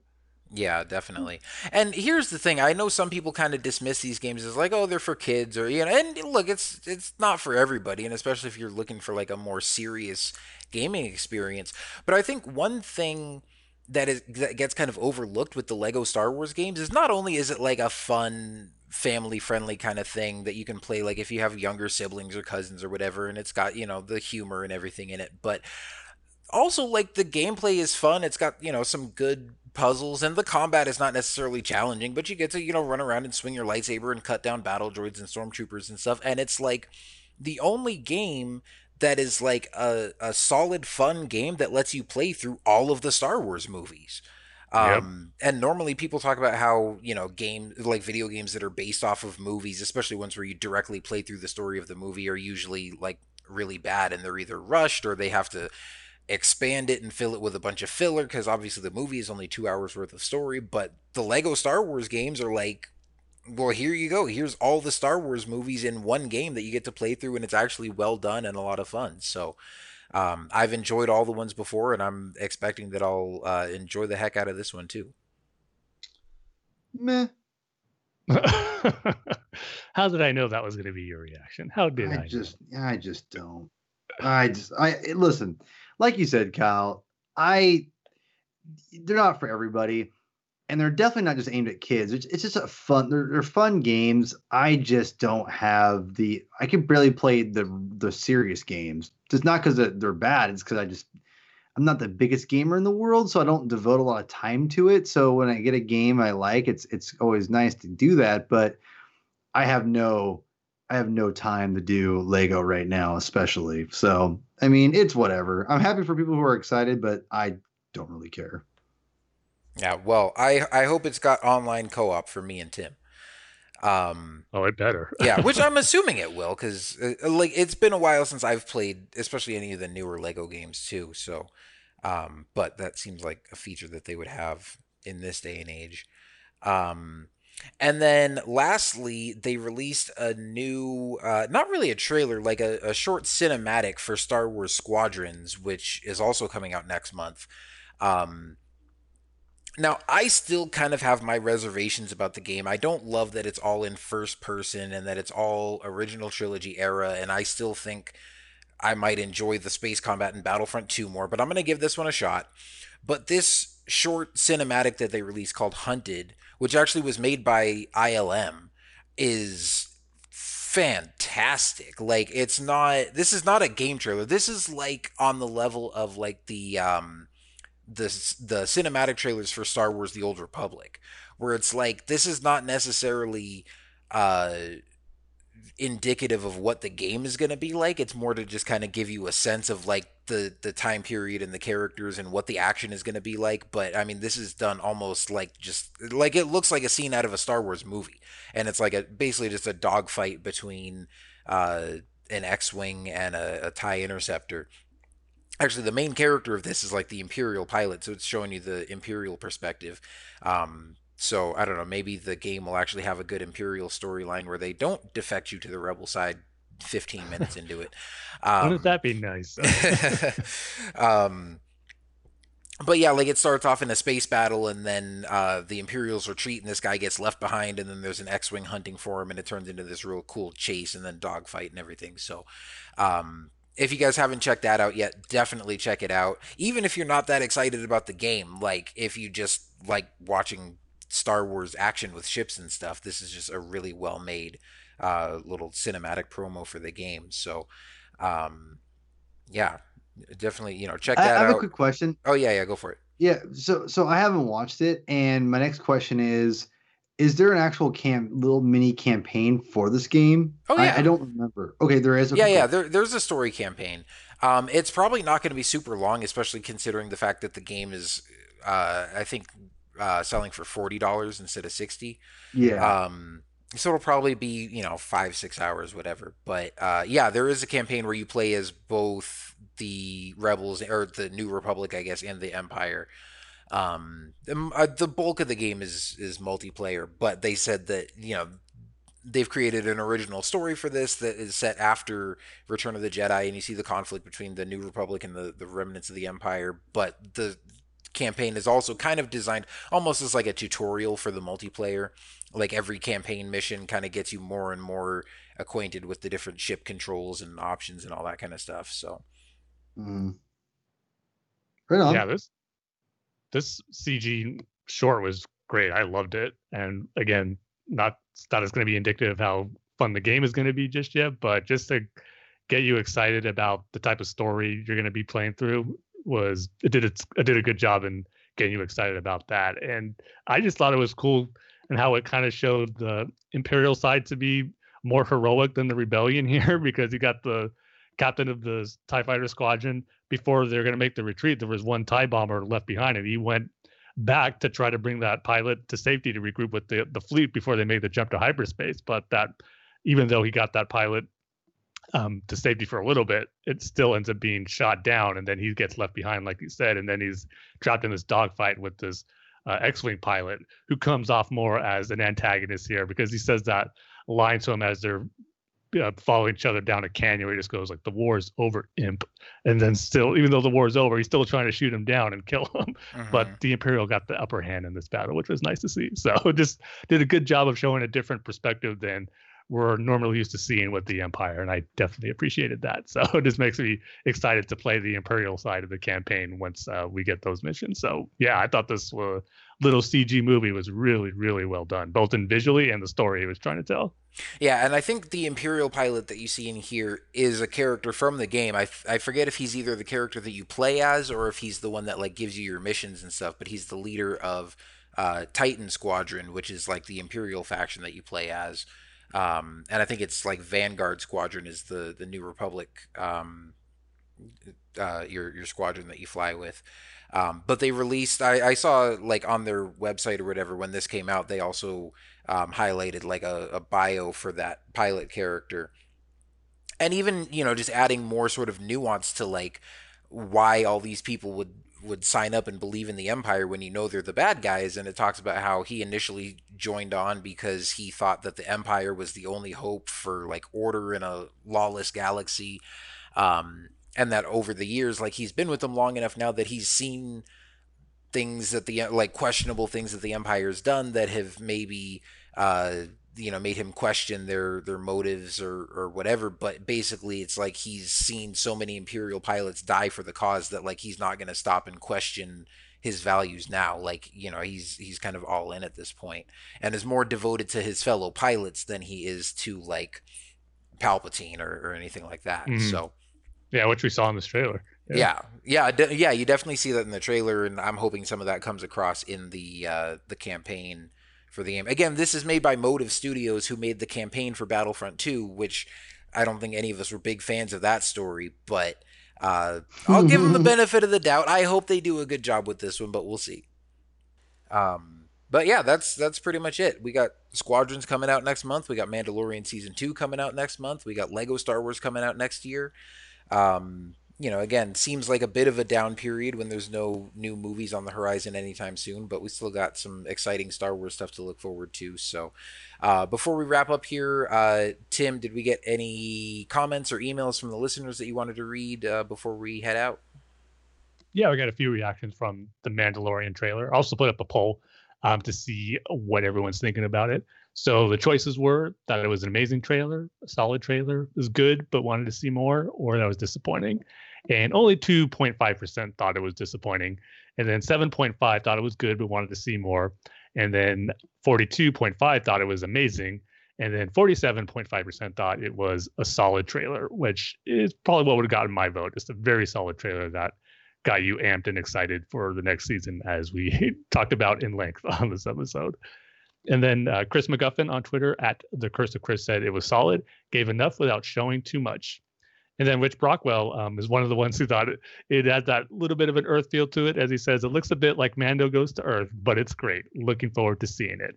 And then on Facebook, our friend Joey Letson said, I love how it shows nothing from the rumors surrounding next season and yet still looks amazing. Which, yeah, this is so great about that trailer. So, it seems like the majority of Star Wars fans are feeling good about it, and that it looks amazing and can't wait for the season to begin, just like us. So, which is good to see online. And then also we got an email regards to our recent Ewok commentaries from Jonathan Gilbert. He says, hey guys, firstly, thanks for your awesome long Star Wars podcast. It keeps me entertained with the copious amounts of walking I do at work. Well, you're welcome for that, Jonathan. And he goes, listening to your 2 episodes about the Ewoks movies made me want to watch them even more, having never seen them before. A travesty for a Star Wars fan growing up in the 90s, LOL. However, the big issue I have is where to watch them in the UK. They cost nearly 40 quid to buy them, about $51.50 in the US. And as much as I want to see them, I'm not sure I can convince my partner to spend that much on them. Therefore, I was just wondering if you knew of anywhere else that I might be able to watch them. As always, keep up the awesome work. Well, thanks, Jonathan, for that. And I definitely appreciate you listening to those episodes, even though you haven't seen the Ewok movies, and even more thankful that it made you want to watch them. Yay. But I feel bad in saying that I don't know where you can get them really anywhere else. It sucks Amazon, because digitally. I don't see them on Yeah, there they're not on there anymore. What? I don't think. No, yeah. I just did a search today and I did not see him. Now, and Jonathan, when you sent us this email, I looked on eBay and I saw them on there for like $30. I'm not sure how that translates with like the exchange rates and, you know, if you can get that in the UK, but I mean, that's cheaper than, you know, the $50 US that you were seeing it for. So you might want to check that. I would say that's probably your best bet. Unless you happen to know anybody that's got a copy that you could borrow it from or something. Because, yeah, it's not really available on any, like, online digital streaming platforms or even, you know, available to buy through, like, iTunes or Amazon or anything like that, unfortunately. Or just start an online campaign and just annoy the heck out of Disney to put them on Disney+. I know, it just goes back to what we were talking about during those commentaries, how it's such a shame that they're not available on Disney+. And now even more frustrating knowing they were available digitally on Amazon and now they're not. Like, what's the reason for that? Yeah, Paul, I mean, I don't know if you remember when you bought those, but I wouldn't be surprised if that was something that changed like after the Disney acquisition. No, it was definitely after. It was after, because I remember I bought them because Pablo Hidalgo had made it known on Twitter a couple years ago.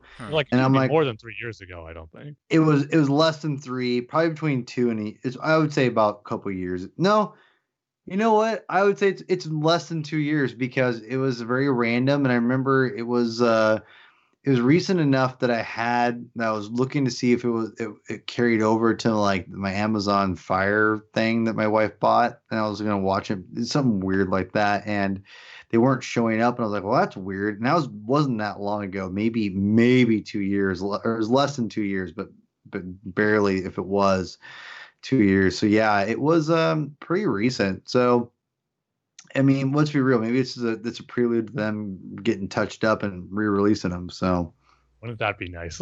Yeah. and like, as Kyle I think Kyle's a great example of, yeah, they're not amazing, but I mean, like, you could make a decent profit off of it. I mean, like, we're Star Wars fans. What's the harm in having them out there for people to buy if they want it? Yeah.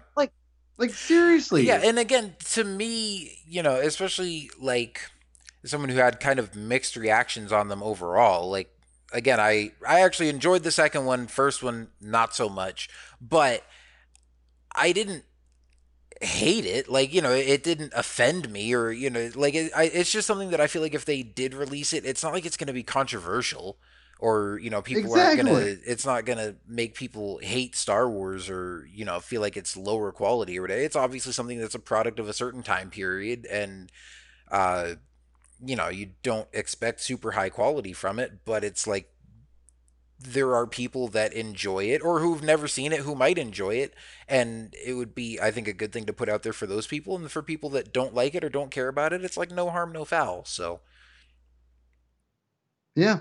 And you know what, though? I mean, it's something that I think they definitely need to do, because, and it goes for the cartoons of Ewoks and droids and Gendy, like, re-release it. I mean, if anything, go to Best Buy, go to Disney Store, for God's sakes, and say, here's a Steelbook limited edition, you know, box set for you have a box set of the droids cartoons, box set of the Ewok cartoons. Oh, I don't know if they'd invest that much into it. But no, listen to me though. Like, you can make it limited edition, make them limited edition, like, very nice box sets, and you up that price, You're telling me Star Wars collectors aren't going to rush and buy those things? Yeah, they could just call it like the Star Wars Legends TV collection or Yeah. something like that. Yeah, and again, their steelbook make them look really nice, but you make this because legitimately, this is coming from me as a Star Wars collector. I'm right now I'm like knee deep in this buying comic books and stuff. But I can tell you right now, even though I haven't been consuming as much Star Wars stuff as a whole as of right this moment, I'm still buying stuff for my collection.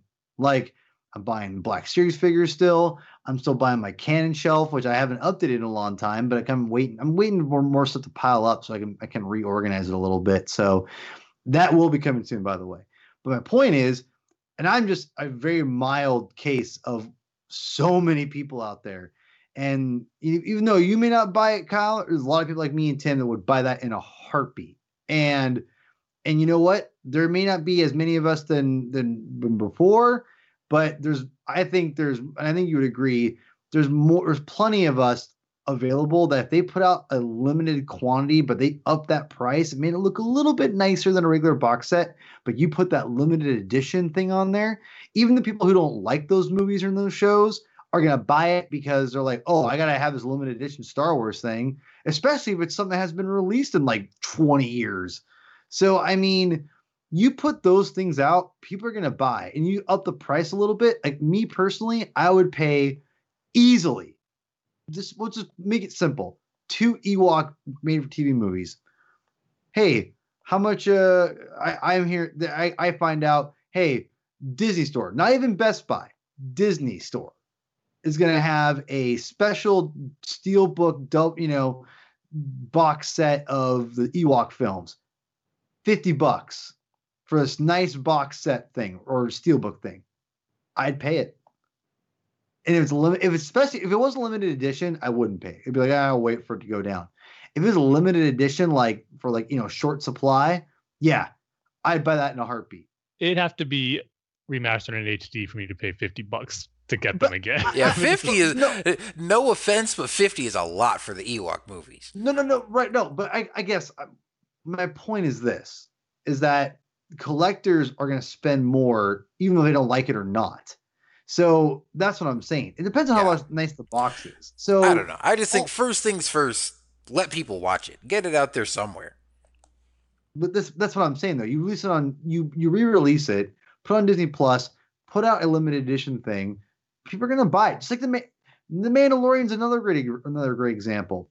Yeah, you want people to still subscribe to Disney Plus and not release it physically, but let's be real. You put out a nice box set of the Mandalorian, we're all gonna, not you maybe not necessarily, but I'm gonna buy it. And they might at some point. Well, I don't know. From the reports I'm hearing, it's Disney releasing physical media stuff might not be lasting that much longer. Well, actually, I mean, that's a good point too. The reason I say they might is because I know, especially with popular things and like you said, collector's items. Like I know they still sell physical copies of Stranger Things. And it's in a case that looks like an old 80s VHS tape case and stuff like that. So they could do something like that with Star Wars. And again, because it's Star Wars, people would buy it. But at the same time, so much of this stuff is moving towards digital media. And it's I still watch some of the movies that I have on Blu-ray, but if I have a choice between getting up and walking across the room and putting in The Mandalorian on Blu-ray or just putting it on Disney Plus, I'm just going to sit there and put it on Disney Plus. So, even if they did release it on Blu-ray, I'm not sure I would buy it. And I love the show and it would be a cool collector's item, but it would be kind of impractical if I don't need it to watch it. I still haven't bought Rise of Skywalker yet because it's on Disney Plus. Right, but I think me and also Tim were kind of Rise of Skywalker, but that's besides the point. No, whatever. But you also didn't want to buy Solo. I had to give that to you. So to be fair, I probably would have bought Solo if you hadn't gotten it for me. I just wasn't jumping on it day one, and you offered me a copy before I felt the need to go out and buy it. And obviously now that's on Disney Plus too, but that was before Disney Plus was out.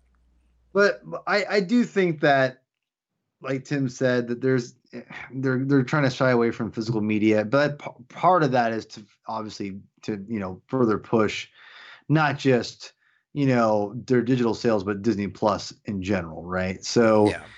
but like I said, but Tim, me and you've always talked for a long time in our lifetime, physical media in some sort of way will stick around. And I firmly believe that. So, but I mean, at the same time, who knows? But yeah, I think there's always going to be some kind of box set thing that'll be released. And I think that's the way it should be. I mean, again, collecting is always going to be a thing for us. It's human nature, I think. And yeah. I don't know, though. I mean, and obviously we're at the end of the episode. I'm like, wait, how did we end up on another discussion topic after we were just reading listener comments and stuff? But, I mean, I would not be surprised if, like, by the time we're old, if this has been phased out. Like, at least for the foreseeable short-term future, I think, obviously they will continue to sell Blu-rays and stuff, because a lot of people haven't completely switched over to the digital stuff, and a lot of people still buy movies. And so as long as that's a source of income for them, they're going to keep doing that. But you look at just the way, the shift in just the past few years, and especially now with COVID and people releasing stuff direct to digital instead of in movie theaters. And it's like Disney didn't release Mulan on Blu-ray, but they put it on Disney Plus. Like, I think, and obviously there's manufacturing costs involved with the discs and stuff. I think at some point they're just going to cut out the middleman and just put it right on your TV or your console or whatever. So, yeah, I don't know. We'll see. Yeah, well, after that long discussion, sorry, Jonathan, that we didn't have a concrete answer for where you could watch the Ewok movie. Yeah. Long story short, put the Ewok films on Disney Plus for the people that want to watch them. But yeah, I think that's just about going to do it for now. Thank you, Jonathan, for that email, and all you guys for your comments and stuff on social media. As always, you can follow us on Twitter at Star Wars TSC. You can send us email at starwarstsc@gmail.com. You can follow us on Facebook at facebook.com/Star Wars The Saga Continues, and check out our website at starwarstsc.com for all of our latest episodes and news stories and all that good stuff. Of course, be sure to also check out thunderquack.com for all the other awesome podcasts in the Thunderquack Podcast Network. And with that, I think we're done for now. We'll be back soon with some more good Star Wars stuff to talk about. But until then, we'll see you guys next time, and may the Force be with you. See you next time, everybody. Godspeed, Rebels.